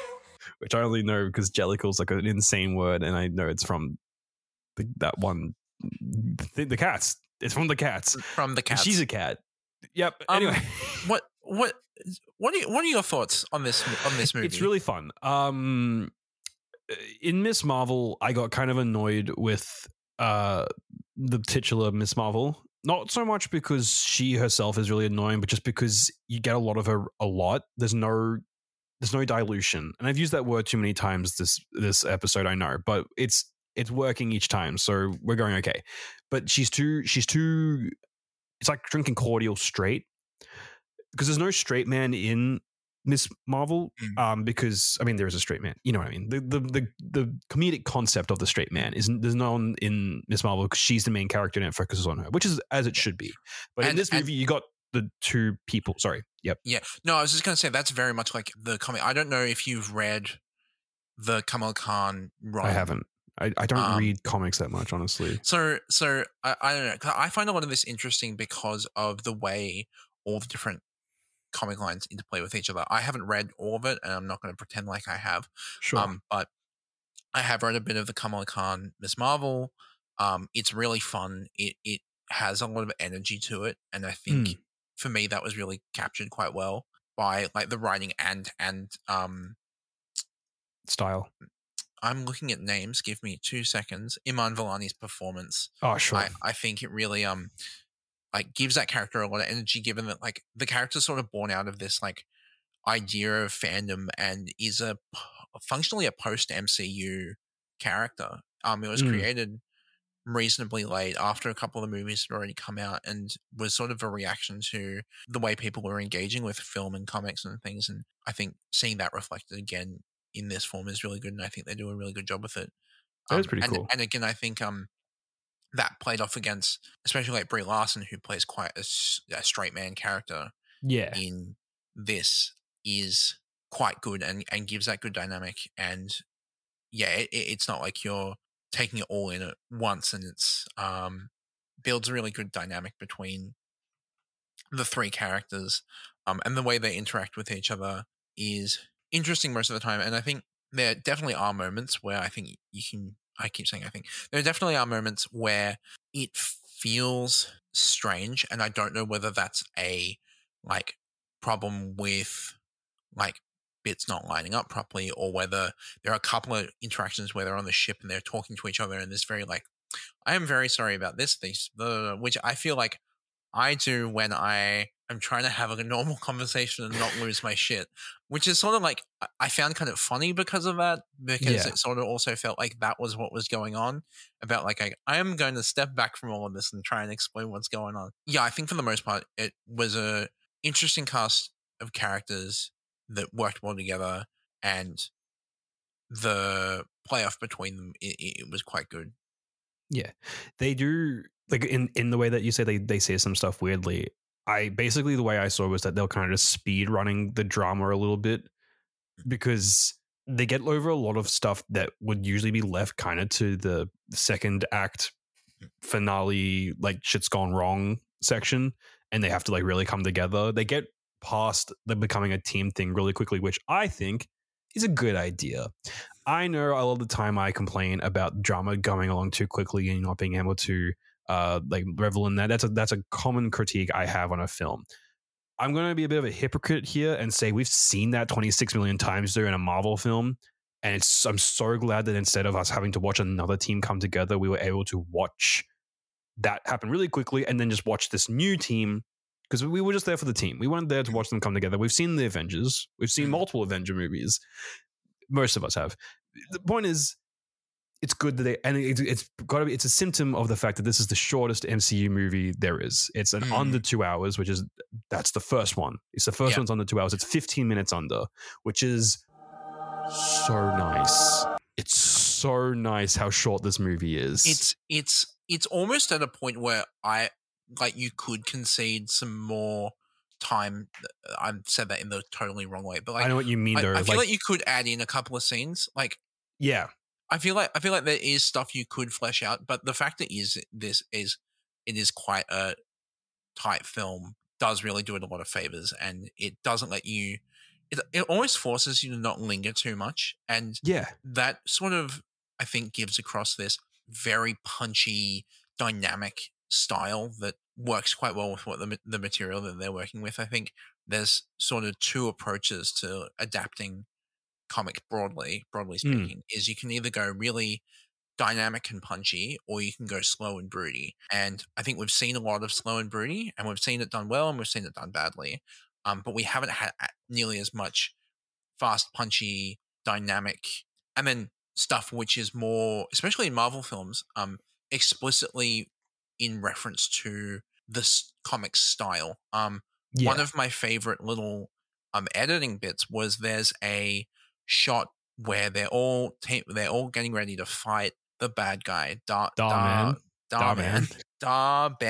and the frame splits up into like 3 sort of sections, and there's like big black chunks in between, and it's like, oh, it's like a comic book.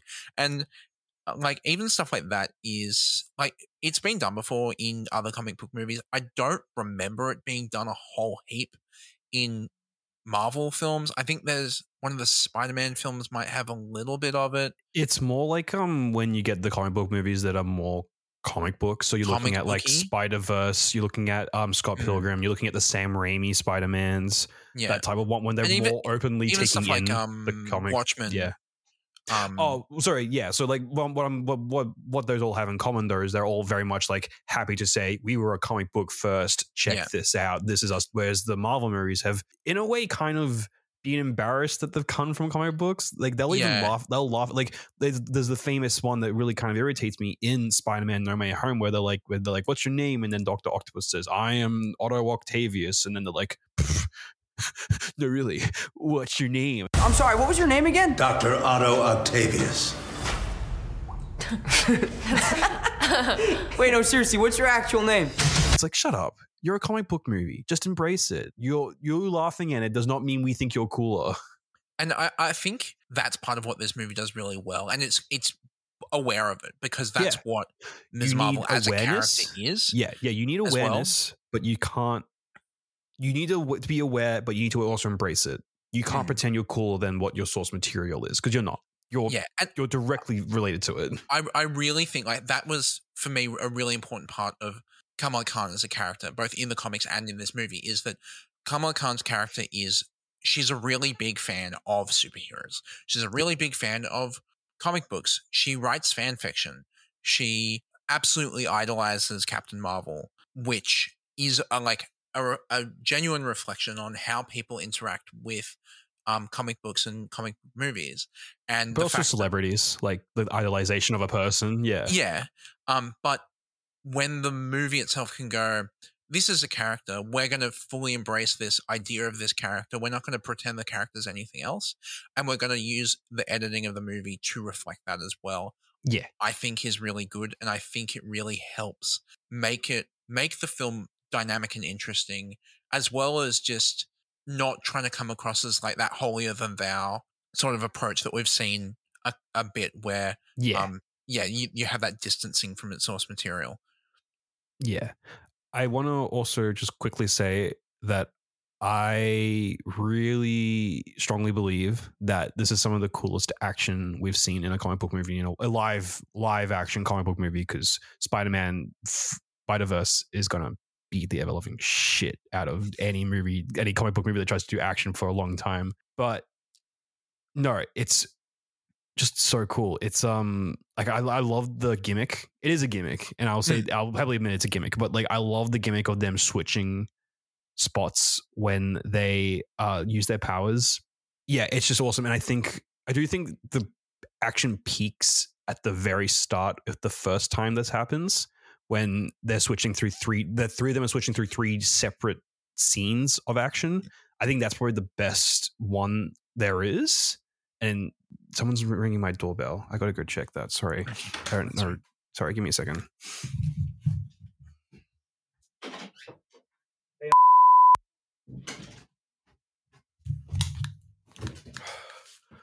Sorry, was apparently at my door.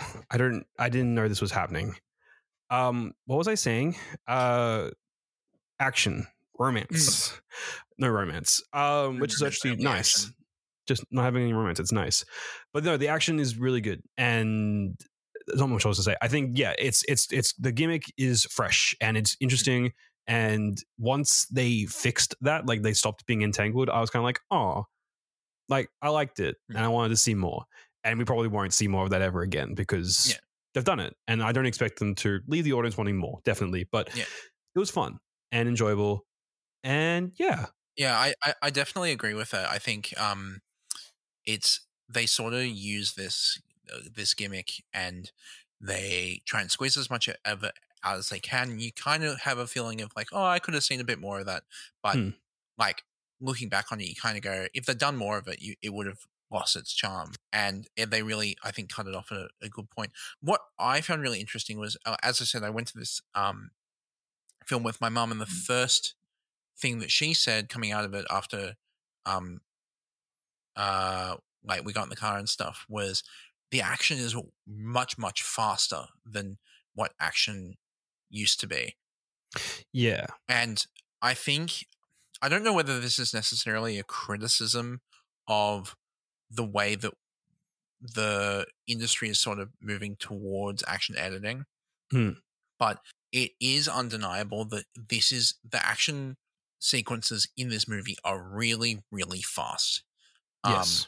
And as a result, they're really dynamic and interesting, but they are really, really fast. And that can, to an extent, make it more inaccessible to people who aren't necessarily prepared for that.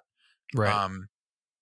And like, again, I don't know how much of that is applicable, given that this is a movie that is pretty much aimed at people who have either watched most or all of the Marvel Cinematic Universe content already, or particularly young women who they're trying to engage with. Yeah. I do want to point out that I'm going to have a rebuttal to this, but like, yeah, sorry. So just like, yeah. And like, I agree. I liked the action. I thought it was fun and dynamic, and they used the gimmick in an interesting way. But I do know that it made it less accessible. Yeah. Can I? And- I'm going to slip in. Oh, unless you have another point to add. I just want to say Yeah. the last thing I'm going to say is that said, one comment that my mum did make that I thought was really interesting was she saw it as almost as a lot of what you do see is the aftermath of action, which is the way that comic books are drawn. If you draw when you draw action scenes in comic books, you never draw the you don't necessarily draw the before and after. It's often just the immediate after. Sure. And the action in this film, because of its pacing, sort of allows for that, which gives it an almost comic booky feel to the action, which I thought was an interesting comment. Yeah. Because I want to kind of like, it's not exactly a rebuttal. It's more of a, this is the the multiverse saga, for all its faults, has lent itself to better looking action than the Infinity War saga. Because Infinity War saga was basically made pre and during the renaissance that John Wick brought, basically. And since then, everyone has decided that subpar shaky cam action is not acceptable. And so the Marvel guys we have to come up with the times. And I think Shang-Chi in of itself is basically the front runner of making good action in the Marvel movies, because that's just basically a wushu martial arts film masquerading as a superhero film, which is perfectly fine. Go for it. And it's great. Eternals did some interesting stuff. I don't remember it that well, but like I remember it being clear, at least in the action. But if you look at the action pre Shang-Chi, you're looking at with the action heavy hand-to-hand stuff came from the Captain America movies, and those are fucking horrible because they're shaky cam. It's like watching the Jason Bourne movies, but when any shaky cam film is aping off of Jason Bourne, but didn't understand what Jason Bourne was trying to do. So that's the problem. But like, as I was saying, yeah. So I think the action actually has become more accessible, because I think shaky cam is way less easy to understand what's going on. But I will admit that maybe as a general rule, action itself is maybe a slightly inaccessible genre of film simply because of its nature of having to be fast-paced, to maintain its kineticism.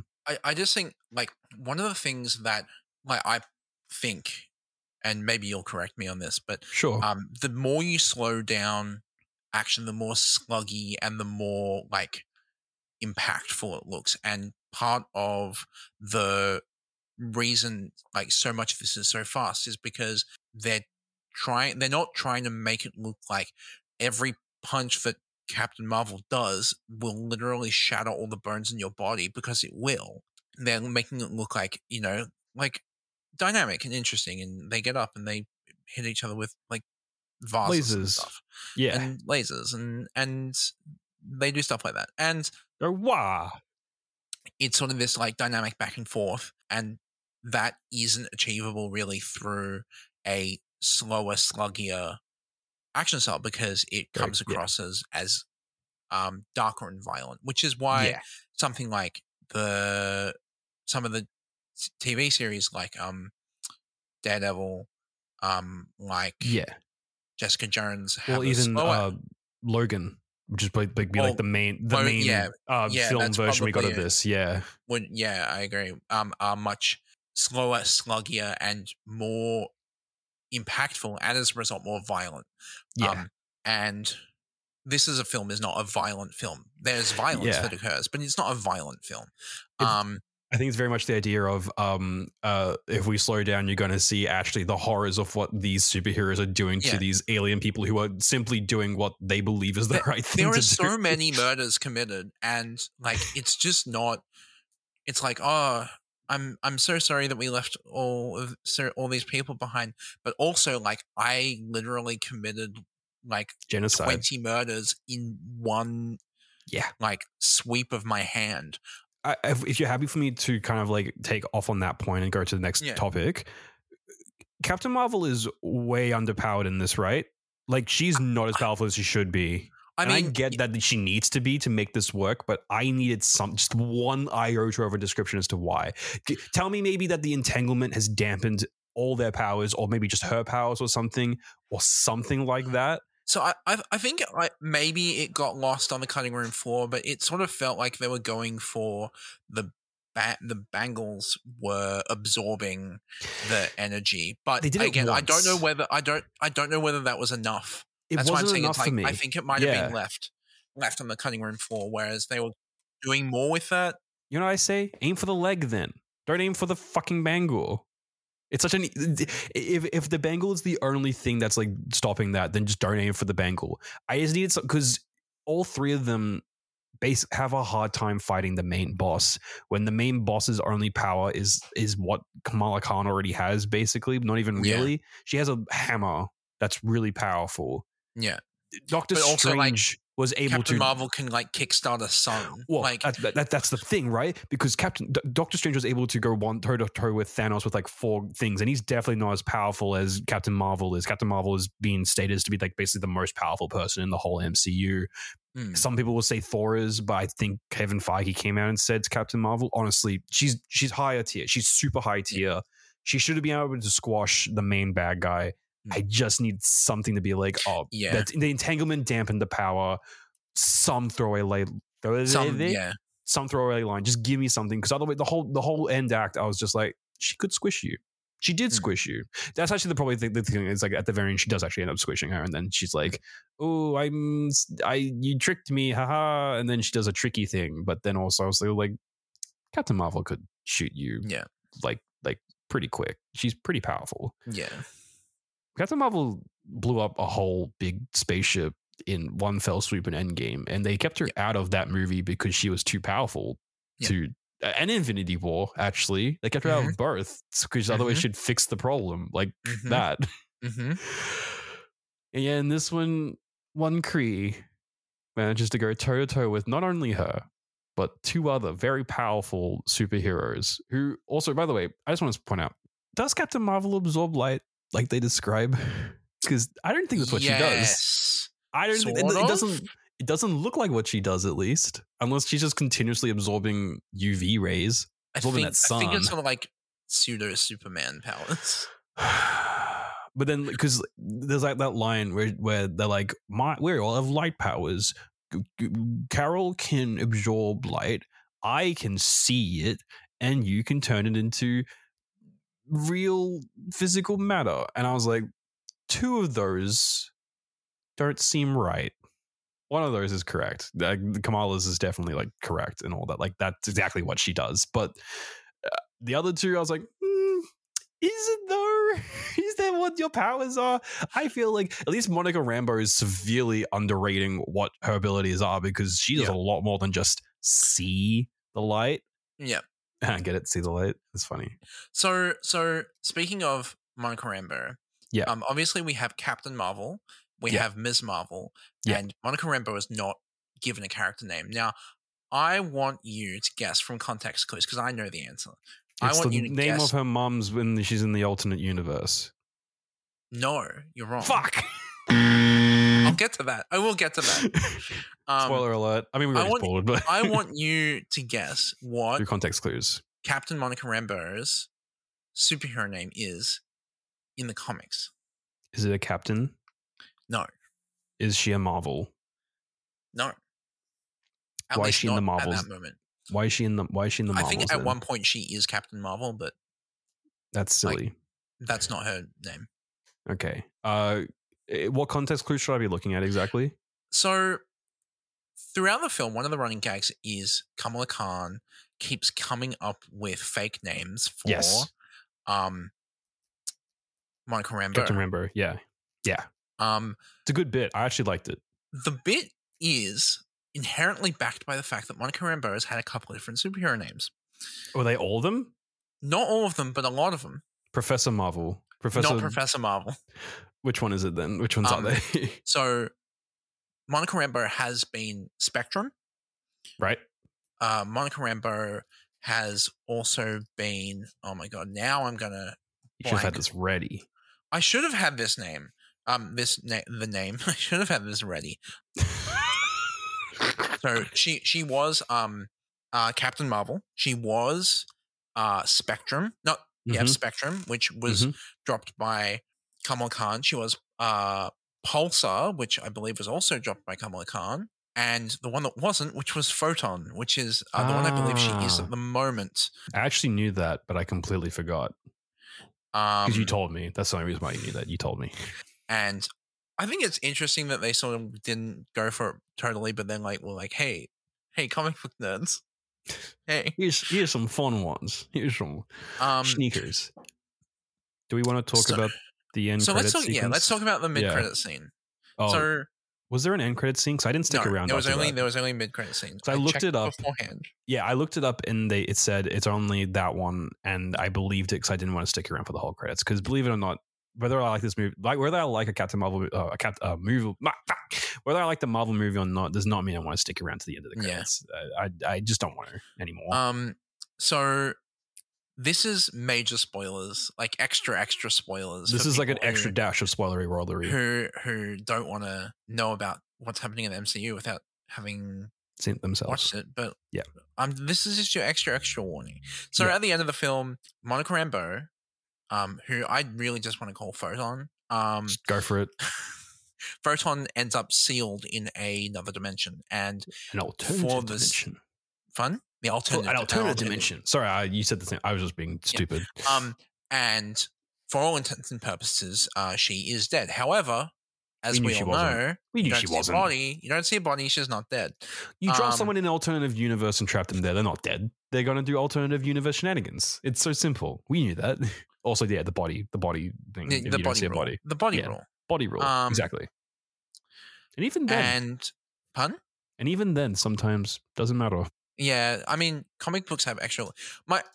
This is very funny because I said this to my mum, and she said, "Oh, it's like the Days of Our Lives," The fuck's soap the days of opera. our life? Oh, right. and I'm like, Yeah. Yeah, it is. I mean, the superhero genre is the It's a soap evolution opera. of the melodrama. It's No, it is. it's all functionally the same genre, but we added in lasers, Therefore better.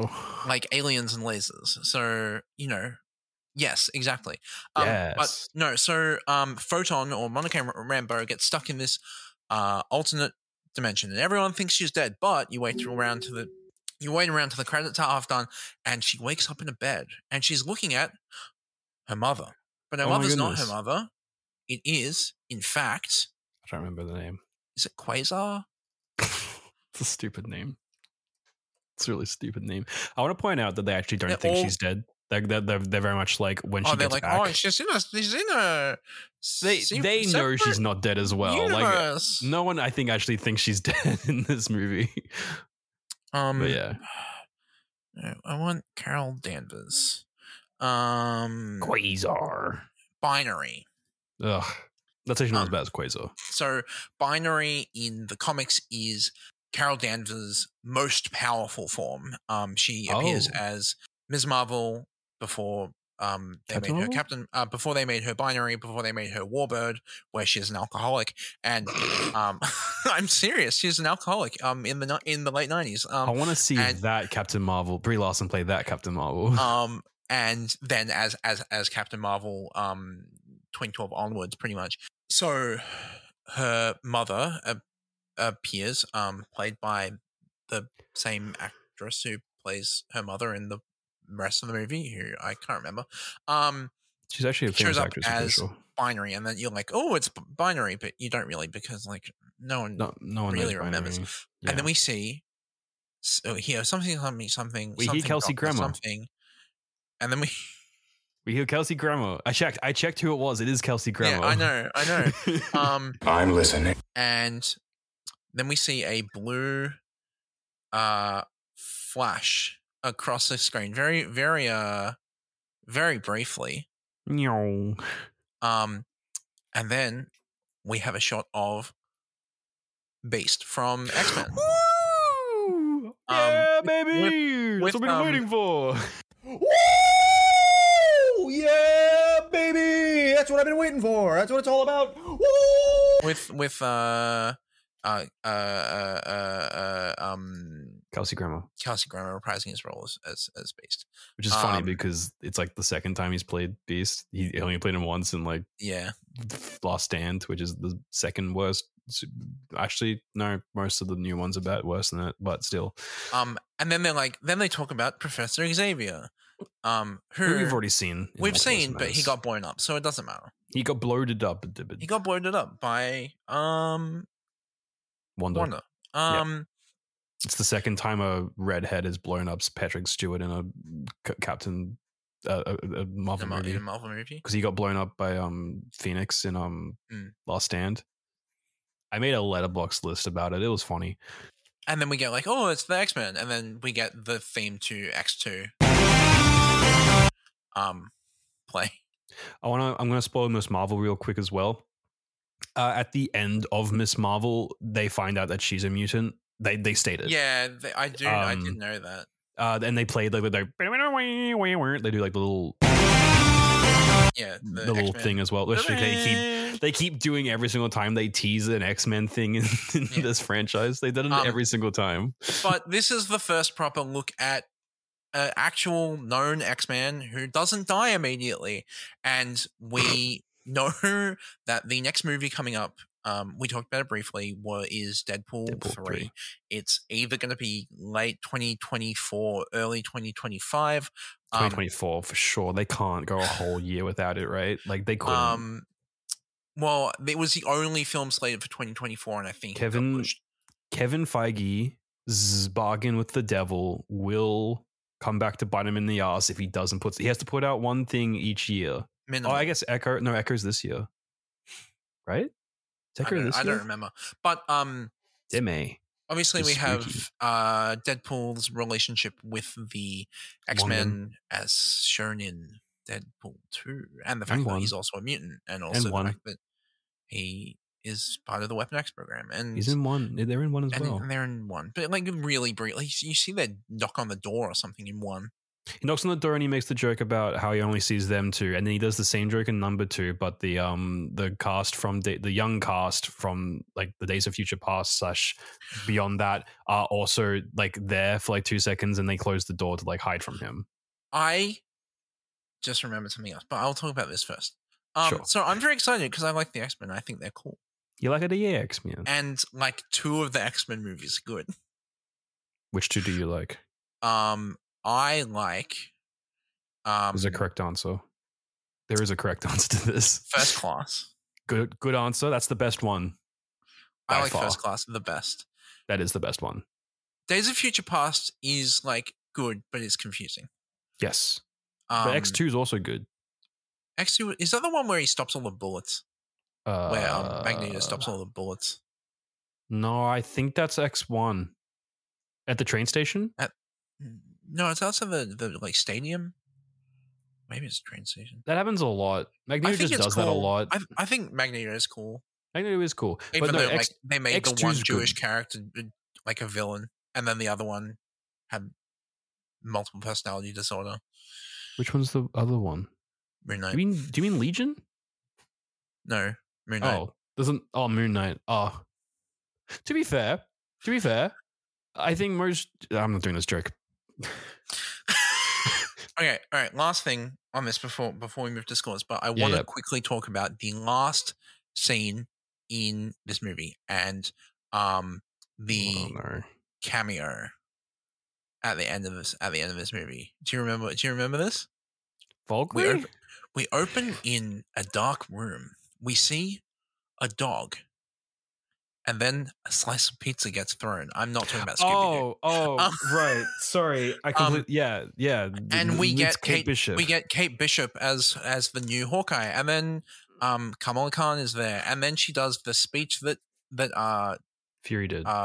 Nick Fury does at the end of Iron Man, and it's like you're part of It's a like bigger funny universe though. now. But it's like stupid funny and though. fun. And that's because it's a direct reference to what they have been building up to for a really long time now, the Young Avengers.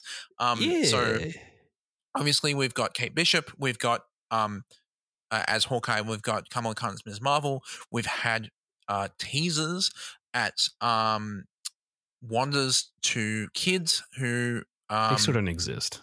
Well, they don't exist, but they do exist, right? They don't exist. Yeah, but they exist in a parallel universe. But they don't. Yeah, but they do. There's never. I mean, technically speaking, of course they do because they have to. But Oh wait, they do. They do. That's like the whole plot. No, I forgot Multiverse of Madness. Madness. I'm not gonna lie. I only remember the Illuminati getting beaten up scene in Multiverse of Madness, and that's all. And the music note fight. The music note fight's cool. The part when it just becomes literally Evil Dead, where Wanda starts like using eye stuff. There's a lot of eye shots in that movie because he likes his eye shots. Man, that movie's cool. How can you not like that movie? Anyway, they teased at not teased at. There's like reference to her kids, and then there's like pretty much that's all the Young Avengers and Young Avengers, baby. Then that's gonna be cool and fun. I think and there was Kid Loki as well.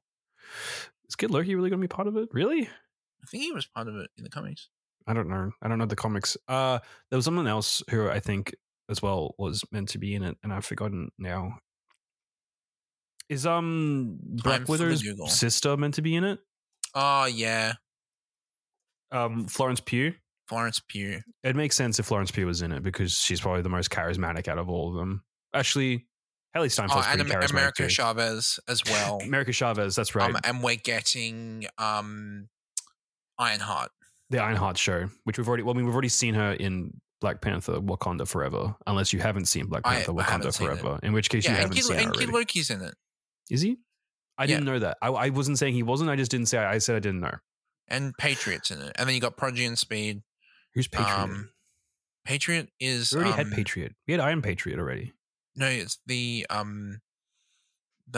American Oh, do you mean Evil Captain America? Evil Captain America. You mean Kurt Russell's son, Wyatt Russell? Yeah. Who's now in the Monarch TV show with Kurt Russell because they play the same character at different points in time. Yeah. I'm so excited for that TV show. I've gotten off topic. Before we do Wiccan, yeah. Wiccan. Oh. He's the other one of one of his kids. Anyway, we're reaching that point in the in like comic book lore where I want to start shooting myself. My biggest problem I have with the MCU. This is my last point. Sure. I promise you. I was going to make a point, but you go. You can have a point after my point, but this is my last point. You've already had so many points. This is my last point. Fine, go for it. I only have 1.2. Go. Do it. Well, you can give me another point. No. I would retract a point if I could, but I can't. Do I have to make like an inverted point sound? Is that good? One of the things I'm finding most frustrating about the MCU. Tell me more. And I find this frustrating about comics. It's that there is so much.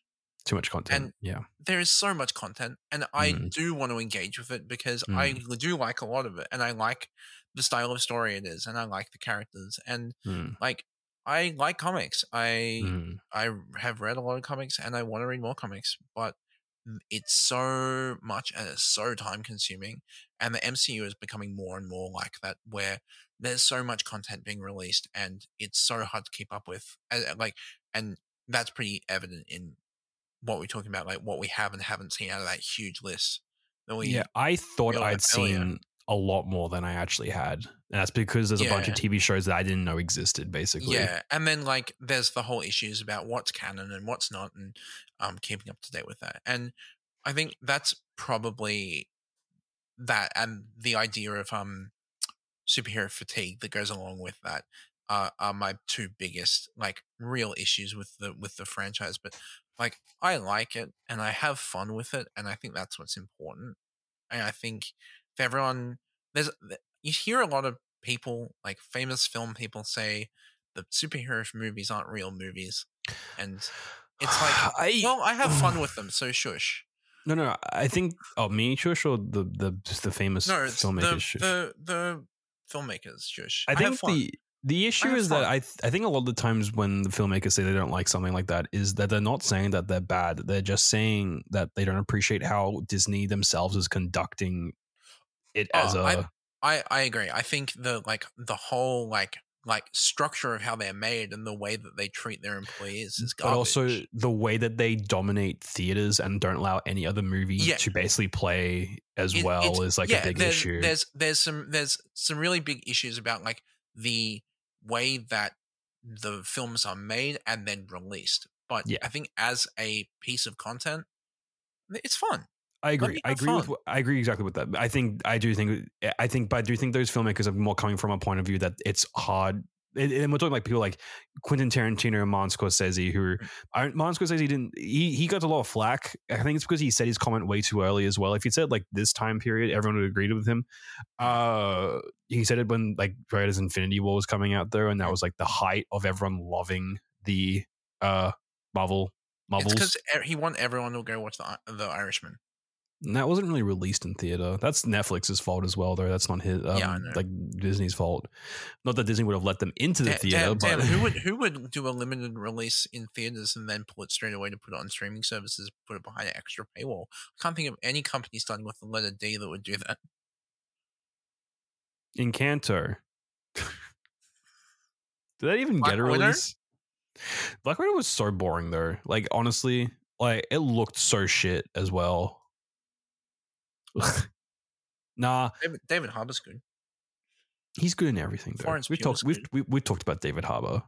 We've discussed David Harbour. And we I will love David continue Harbour. to talk about David Harbour. Okay, that's fair. We can continue talking about David Harbour. That's okay. Right. We will. You said you said you have one more point. I do. I like Nick Fury. Samuel L. Jackson has clearly got to the point where he knows they won't fire him, so he's just kind of acting like Samuel L. Jackson does in a Quentin Tarantino film, but without the swearing. And Yeah. I'm really for that. Like a lot. So Secret Invasion got a lot of bad reviews when I didn't watch it the first time. Like I didn't watch it basically when it came out because I had no intention to. And then I watched it for this movie because I thought we had to, and I thought Max was going to do it as well. But fuck me then, right? In that movie show, sorry, you get Olivia Colman and Samuel L. Jackson just kind of being super charismatic. So I don't know how people hated that show because between Ben Mendelsohn, Olivia Colman, and Samuel L. Jackson, at least most of the scenes are actually fun. Whether they're good, different story, but it's fun. I don't know. And then, yeah, he's just in this. I think my favorite line probably is the one where they're doing it's at the start with the switching again. Then they're only just figuring it out. And then there's like the part where they keep switching when they're up in the sky and they keep like nearly killing Kamala Khan because she's the one that can't fly. And then Carol lands right in front of like Nick Fury and the family. He's like, oh, it's just Carol. That's probably like my favorite line in the whole movie just because it is cut so quickly afterwards that just, I don't know. I mean, it's probably just my broken sense of humor just being shit. Like I'll laugh at anything. That's not true. I won't laugh at anything. But No, I think they've made Nick Fury a good character and like adapted it so he's just not fun super now. serious anymore. No, which I he's think just is good because we it's don't just- need more super serious characters. We do not. We just need Samuel L. Jackson getting that paycheck. Let him have his paycheck. He's earned it. I love him. Do you love him? I think he's pretty good. He's pretty good. Let's do ratings. I think you ought to go first. Sure, I gave the Marvels 2 characters named Marvel and 1 character that didn't get a name out of 5. I give it 3 superpowers, 2 of which I don't believe work the way they are described in the movie. 3 out of 5. That sounds like a 3.5, but that's just actually a 3. Actually, could be a 5. Do we have fan mail this week? No. Okay, cool. Are we doing the bit where we're going like, oh, we have no fan mail this week? Okay. Fan mail. Oomph. Hey guys, fan mail section. Fan mail. Oomph. I think we need to explain that there is no fan mail for that to work. No, because he's going hey, fan mail, and then we play the fan mail sound, and then we go, there's no fan mail. Oh, there's no fan mail.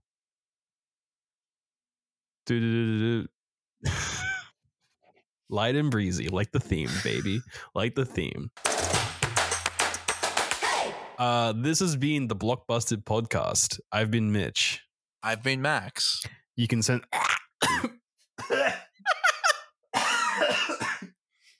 I'm so sorry.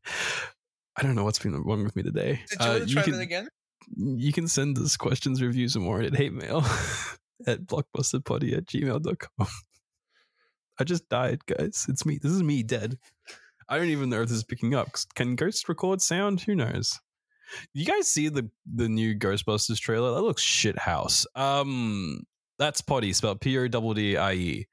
You can also find us on the app formerly known as Twitter, Instagram, and TikTok at the username BBPoddy. This week, we will actually post on Instagram this week. Yeah, because TikTok and Twitter we have though, ideas for content.